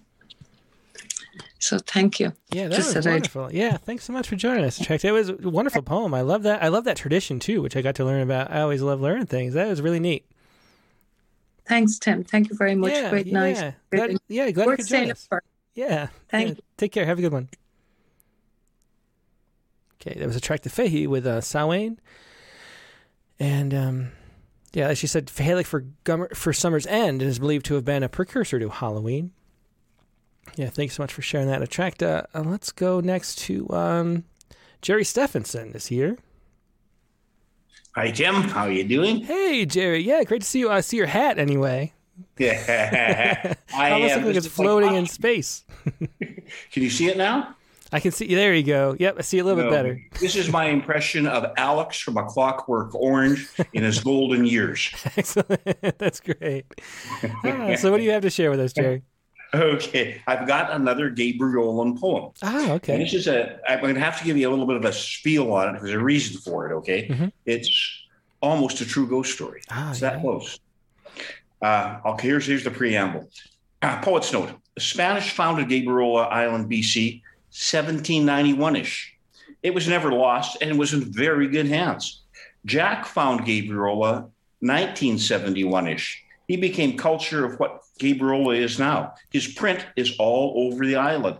He's gone through, he is embodied with kindness and love and a dash of spice. He is a rumored man. One of his rumors abounds is that on the North Road Tunnel, which is a canopy of trees for 3 kilometers, very tight to the road and overtop, he would take his jack-o'-lantern down there and light it and put it. Now, this time of year in Gabriola, when the rains come, you have trouble lighting gas on fire. And he'd have it burning.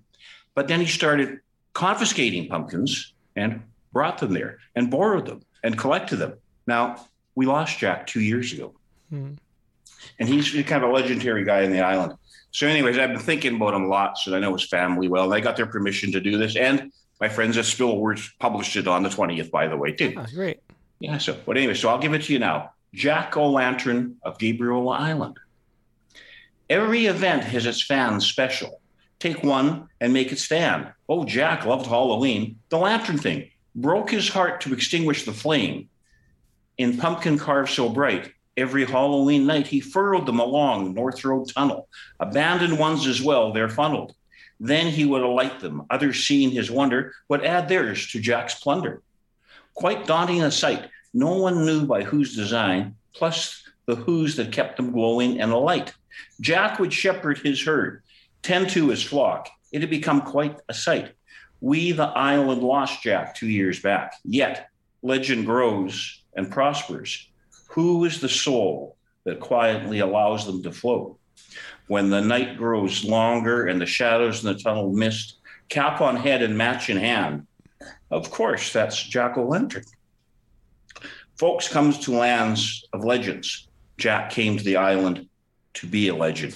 And if you know Jack, you would know Jack. That's wonderful. Thanks so much. Great tribute and perfect Halloween poem. Thanks so much for sharing that, Jerry.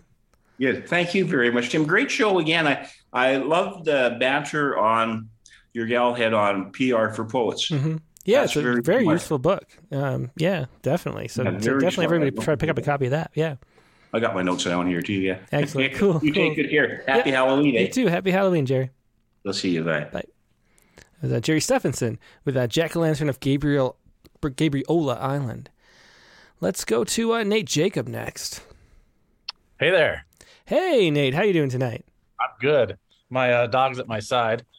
Excellent. So if he pops in the frame, he can be a first-time caller. Sure. Sounds good. So what do you got for us? I got a Halloween poem. Uh-huh. Appropriately titled, yeah. No, I couldn't come up with the title. Here we go. Okay, cool. From the curb, just beyond reach of the porch light, I watch as my youngest child dances up the steps, and in a voice barely audible to anyone but me, squeaks out a timid but confident trick or treat. No one ever answers him, though lamps burn bright and I can see shadowy forms past the windows. Adult laughter seeming to mock my hopeful child who waits, his darkness building in the cool night. In time, other louder children join him at the door, and as a group they beckon in one sweet scream for the bowl full of treats and toys waiting inside. Soon the door swings wide, the warmth spills out, matching the lively spark of cowgirls and ghouls, comic book heroes and famous zombified athletes, all of whom crowd the entry, press hands into the bowl, my own child's arm barely noticed, pushed to the side. It happens at every house. His call met with silence, then waiting seemingly forever until livelier bunches arrive. I would suggest they make my boy part of their group, but the one time I did, they looked at me as if I were mad.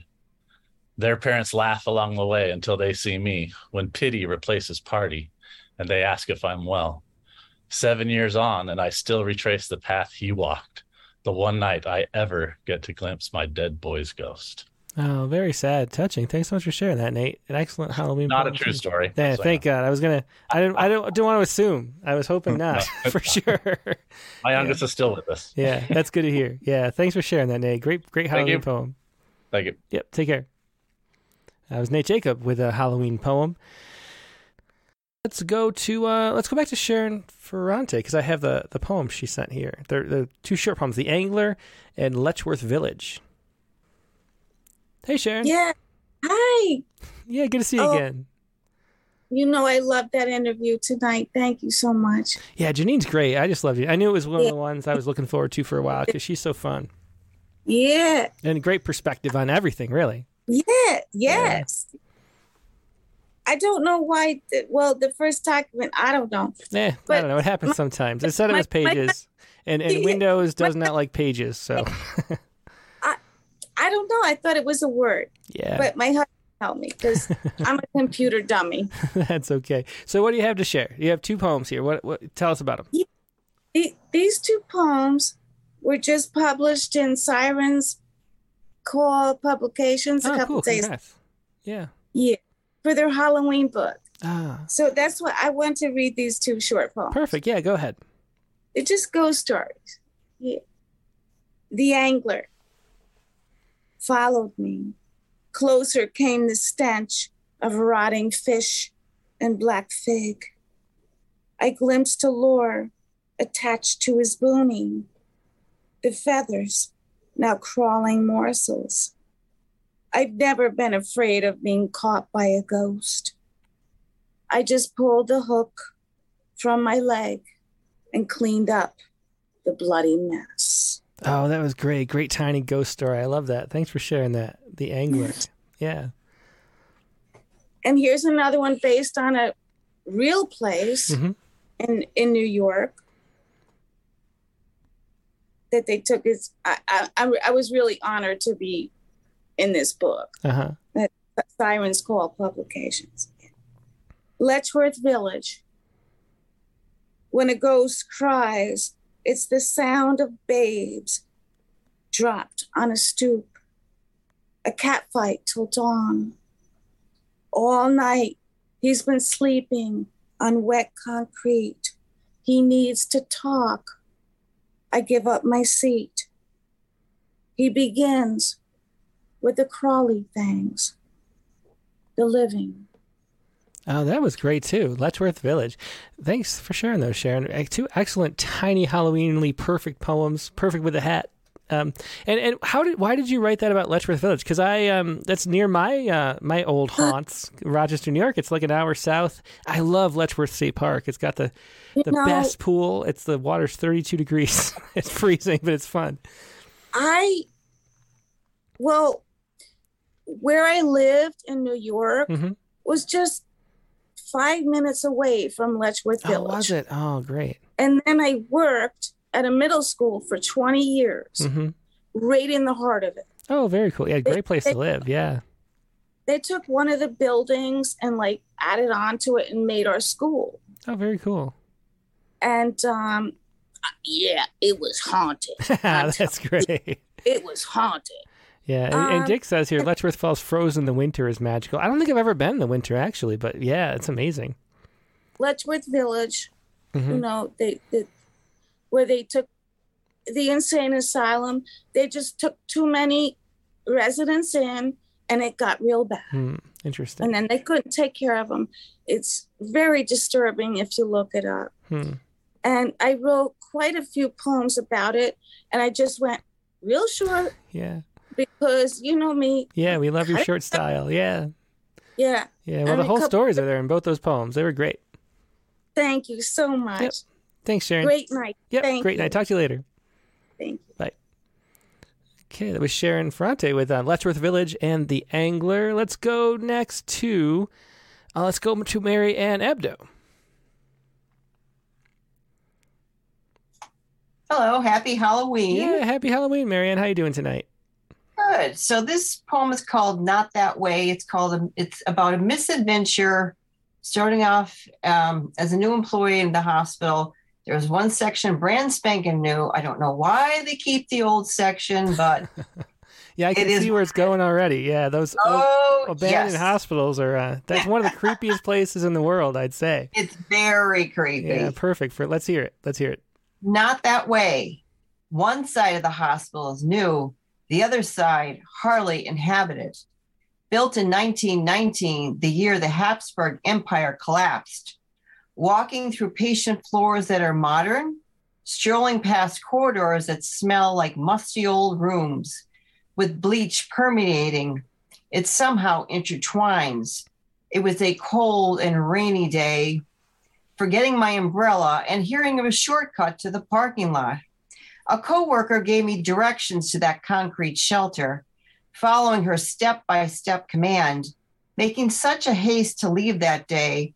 So onto the Otis elevator, I hesitatingly entered. I followed my coworker's verbal script and possibly onto my own death. For the mode of transportation squeaked and groaned, opening onto floors with empty office spaces, strewn with litter on a marble floor path. Reaching those long corridors, it reminded me of many horror movie scenes. The path provided me with smells and sights of decomposing furniture.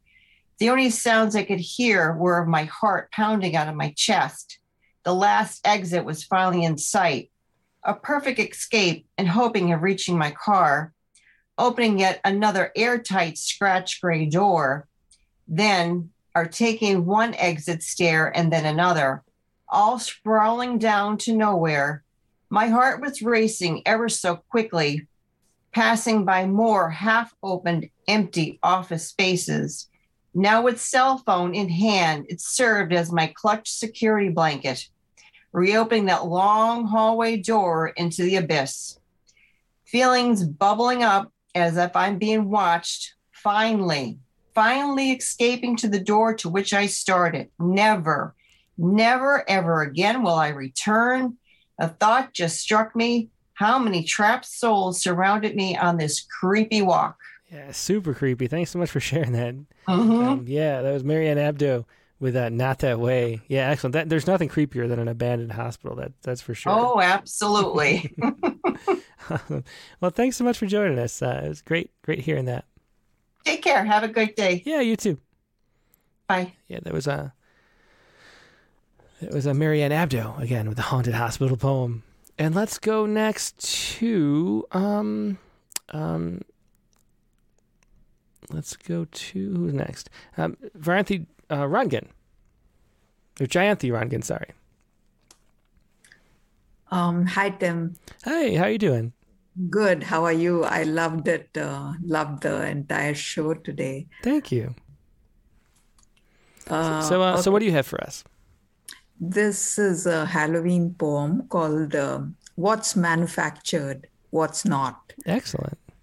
The coven was human adult size, of lined faces, pointy hats, and brooms. They segued as musicians do, right on pitch. A lone pogo stick kid close by hopped lazy jumps of forced cheer. Her slick head looked forlorn, as though she didn't belong, but was compelled to party. I stood bewitched, till an urgent whoosh broke my spell. The vaulting little person was losing life, shriveling shorter in front of my eyes. The witches forgot about candy treats and ran to stop the oozing breath. She was unfixable, leaked her air, and died. I laughed a nervous laugh. Oh, the bloat was a fake. It looked so real. It was the witch's turn to laugh. The helium and the balloons were authentic indeed. They stuck to their original drive. The rest of us, assimilated alloys, born with whole grain goodness, but cooked with accusations and influences that stuck. Excellent. I love that ending. Yeah, the metaphor there. That's great. Thanks so much for sharing that, Jayanthi. What's manufactured, what's not. Yeah. Thank you. Excellent. Thanks. Always a pleasure. It's Jayanthi Rangan with What's Manufactured, What's Not. And we will go next to Dick Westheimer. Hey, Tim. Hey, Dick. How you doing tonight? I am doing well. Great interview. I love the vulnerability and the sort of like what kind of poetry came out of all of the trauma of your guest, Janine. Yeah, Janine's is great. Yeah. And your poem, I mean. Oh, thanks. Do you think that's a poem and not a short story? I was trying to make it absolutely. You think? Okay. I mean, it is so, if you think about a poem, the sort of like how it moves your body as much as it, that moved my body more than my imagination. Very cool. Well, thanks. I'm glad that worked. I tried to do the repetition to get more poem because it wasn't working as a short story. I don't think, but no. It's very entraining.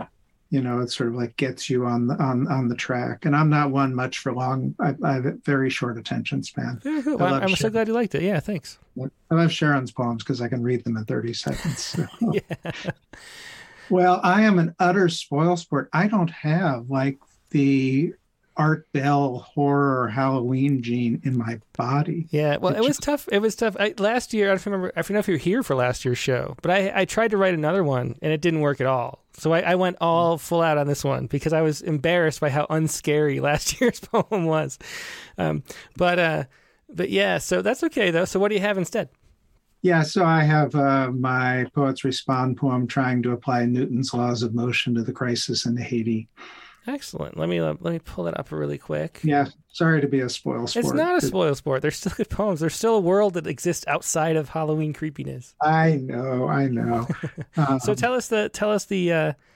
I mean, the title kind of says it a little bit, but let us know what the story is about.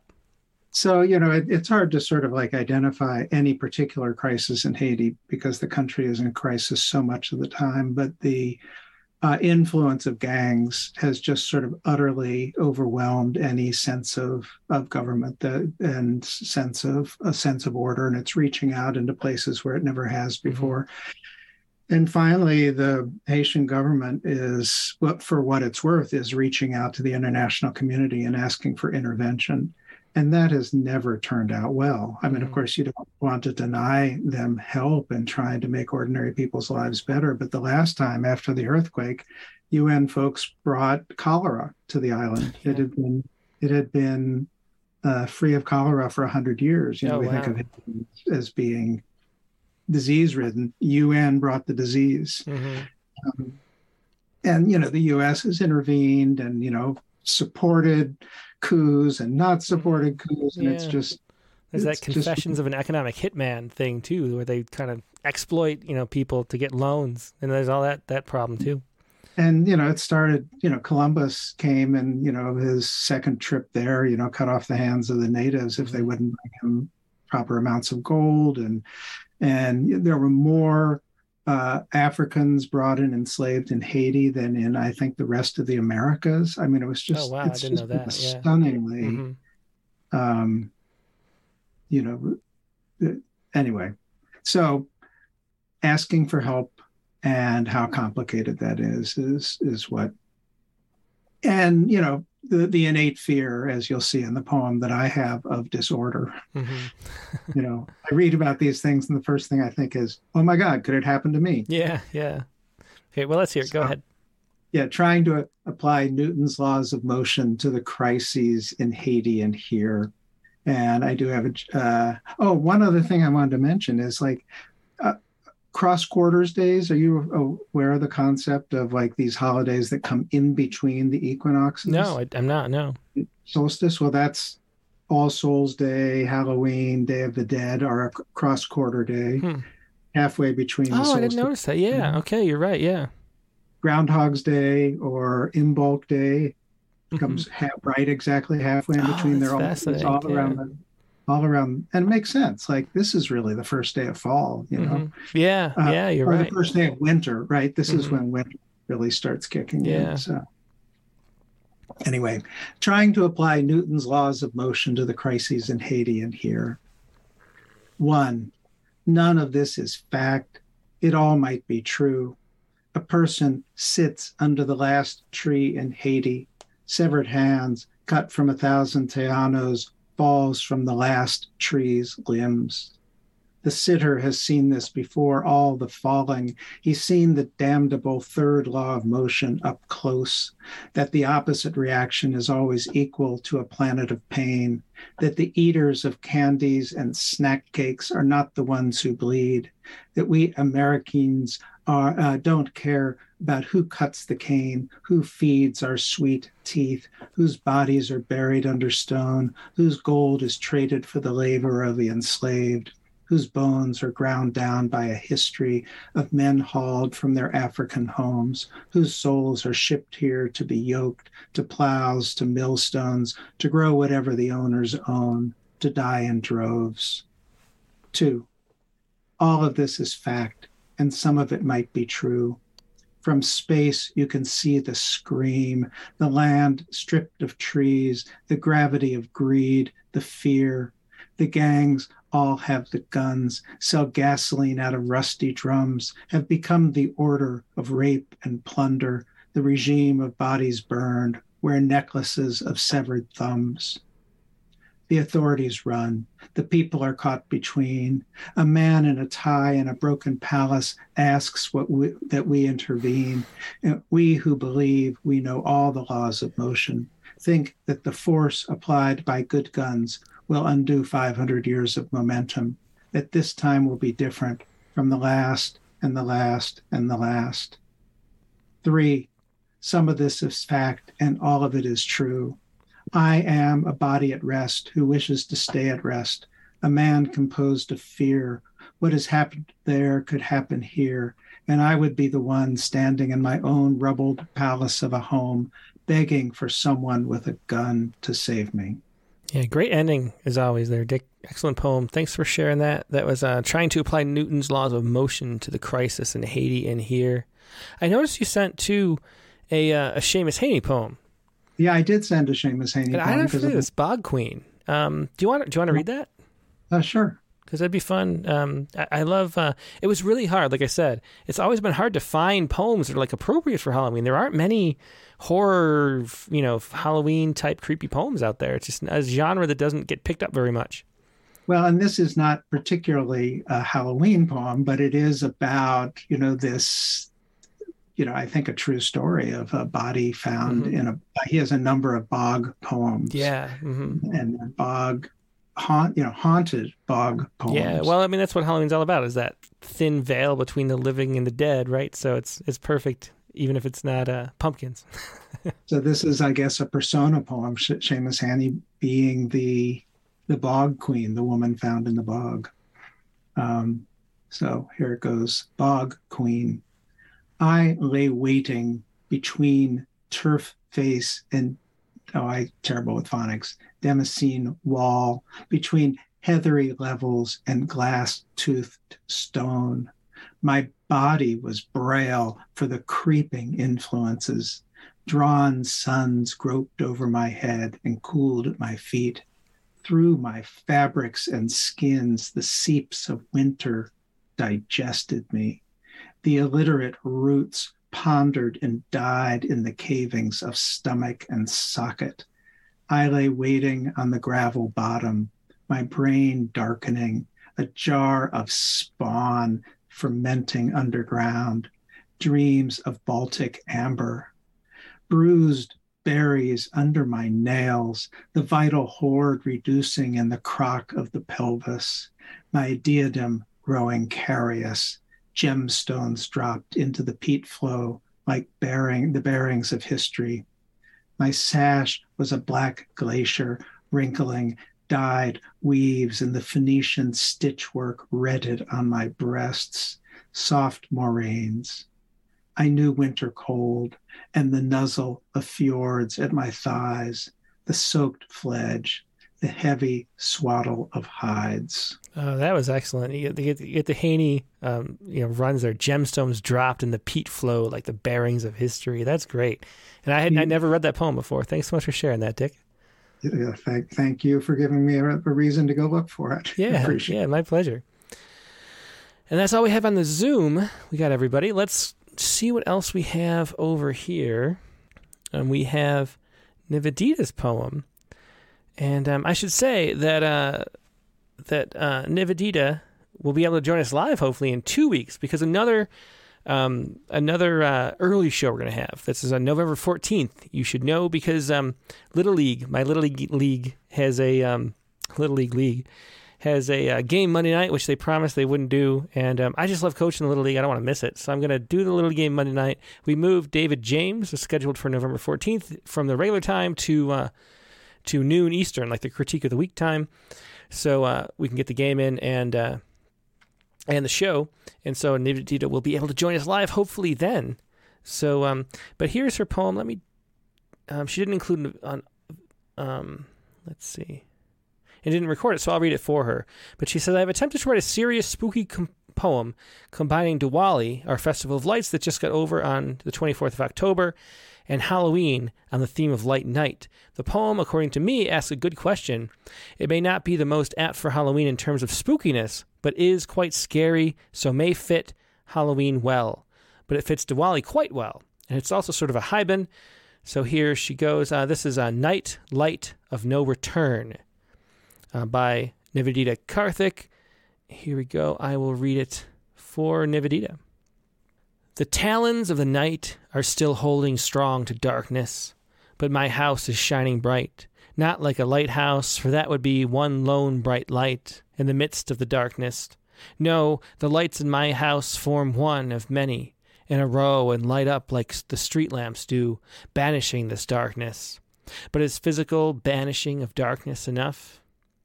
A single flame glows, pierces through the dark. I reach for the light. Nothing is needed to feed the festering dark. It consumes my mind. Excellent. That was a great poem. That was Night Light of No Return by Nivedita Karthik. Thanks so much for sharing that, Nivedita. Always a pleasure. Let's see. So Jennifer Elise Wang sent a poem but is not here on the Zoom, so I think I will read that for her. Let's see. And Clayton Clark has one as well, and Ted Guevara. And JB. Who is JB? Not sure who JB is. I don't want to read it without giving full credit. Maybe we'll do that poem next week. But let's do Clayton Clark's spooky poem first. Clayton says, sorry I can't read tonight, but I would love to have you read it if there's time.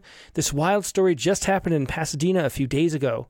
On the second page is a photo of the woman with her axe. Wow, I'm curious about this. This is To the Pretty Lady with a Pickaxe. Okay, so this is Clayton Clark's poem.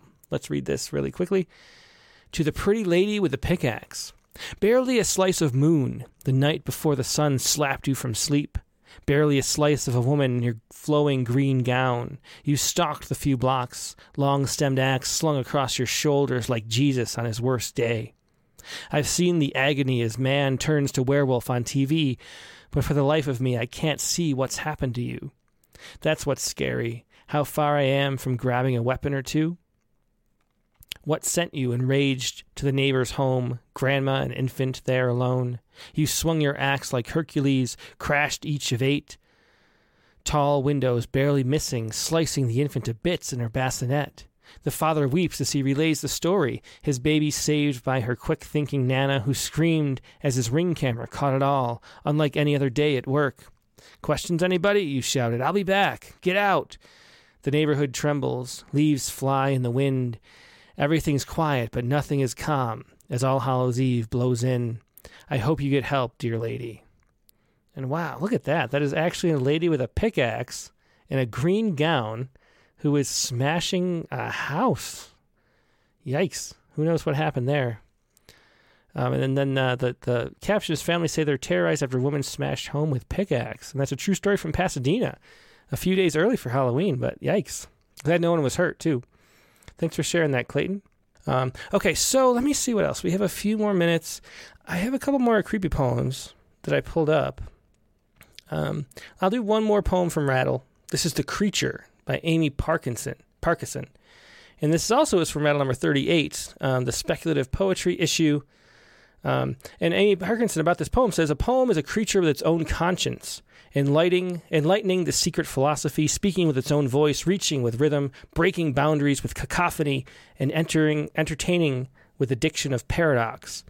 The anatomy of the creature is a rhetorical structure fighting to make an aesthetic statement into a song worth singing. Ambiguity and irony are the lifebloods that flow through the creature's new music.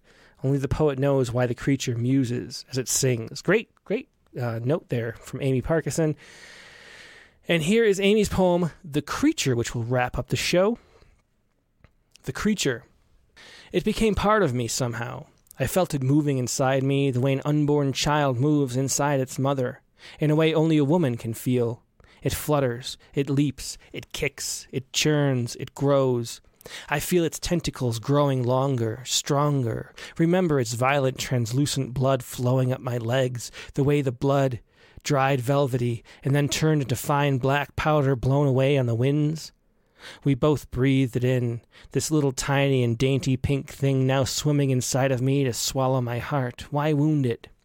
We don't even know what it is, and now we'll never, ever know.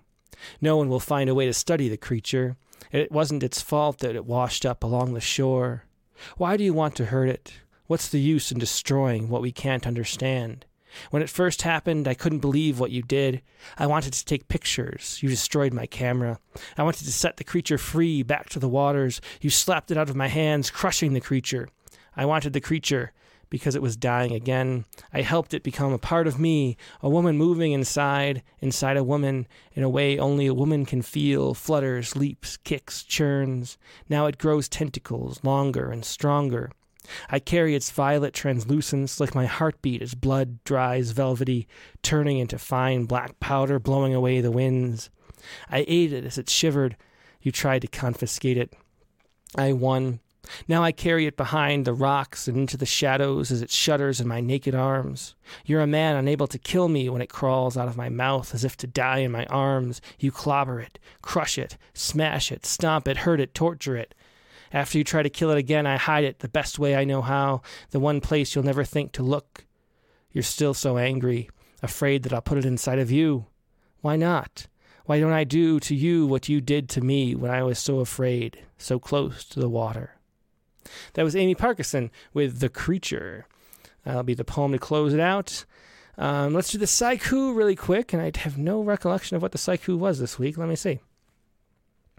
I know I did one. Let's see. Okay, so the Saiku. Oh, yeah, this is right. So here we go with the story that's the Saiku. Hopefully I can make it fit. So ancient viral. This is from Cornell University. Ancient viral DNA in a human genome guards against infection. That was the article that inspired the Saiku. Viral DNA in human genomes embedded there from ancient infections serve as antivirals that protect human cells against certain present-day viruses, according to new research. And basically, what they found here is that there's retroviruses can implant their DNA in cells, and sometimes they do it in cells that are used for reproduction, and then they get passed on and become part of the human genome. And so there's a whole bunch. I think it's 20% of the genome, of the human genome. They say what percentage? 8% of the human genome. Sorry, is these endogenous retroviruses, they call it. And what they did is they looked at what the genes were expressing, what proteins they were expressing. And they found that they were expressing certain things. One of them is called suppressin, which blocks the entry of viruses of the same class inside the cells. So the integration of these viruses into the human genome is a barrier against infection from these viruses. So fascinating. It's a whole new area of virology, a whole new layer of protection that we have no idea about. There's really no research into this. It's a whole new sort of pathway for fighting off diseases that we had no idea it existed. So that's how complicated. Virology is famously like the most complicated subject in all of science. Like if you think, theoretical physics is complicated, virology beats it by a mile. And this is one example of why. So that was the story for this week. And here's a Saiku for this week. Here we go. Tim's Saiku. Ancient virus suppressing the urge to sneeze. Ancient virus suppressing the urge to sneeze. That is your Saiku for the week, and that is the show for the week. Thanks, everybody. It's been a great episode. Loved talking to Gene Hall Gailey. Loved all the creepy poems. Really good stuff. Next week's guest in the Rattlecast is going to be at the regular time, at the regular day. And it's going to be David Bolus. And I love having different types of poets on the show. And David is actually more known as a fiction writer, young adult fiction specifically. But several of his novels are verse novels. So he's writing, books in verse. And he also had poems in Rattle as well. There's I think it's called Borderlands series about characters that are teenagers living on the Texas border. They call her Fragona is the most recent. It's several books in this series, but he's got a lot of stuff in verse novels and really interesting material. So we're going to be talking to him about different options and ways you can use poetry and the importance of books like these for our culture, representing people that aren't traditionally represented in literature. So it's good stuff with David Bolus. That's going to be the Rattlecast number 167. Oh, the prompt too. Sorry about the prompt. This was the prompt, before we go, from Gene Hall Gailey. The prompt was, pick a villain from pop culture, comic books, fairy tales, etc., and have them respond to the events of the last 6 years, include a musical instrument and a favorite food. So a very detailed prompt there from Janine. Pick a villain from pop culture, etc., and then have them respond to current events, and also include a musical instrument and a favorite food. So it should be interesting poems there. That is Gene Hall Gailey's prompt for next week. And once again, the guest for next week is David Bolus. That'll be Monday, November 7th, the regular time, 8 p.m. Eastern, 5 p.m. Pacific, Rattlecast number 167. Hope to see you there. Hope you have a great Halloween. If you celebrate Halloween, we're going to have some trick-or-treating and some chorus singing at school, which should be fun. Hope you have a good one, too. See you for the Critique of the Week, and next week for Rattlecast number 167. Thanks so much for watching. Talk to you later. Have a good week. Good night.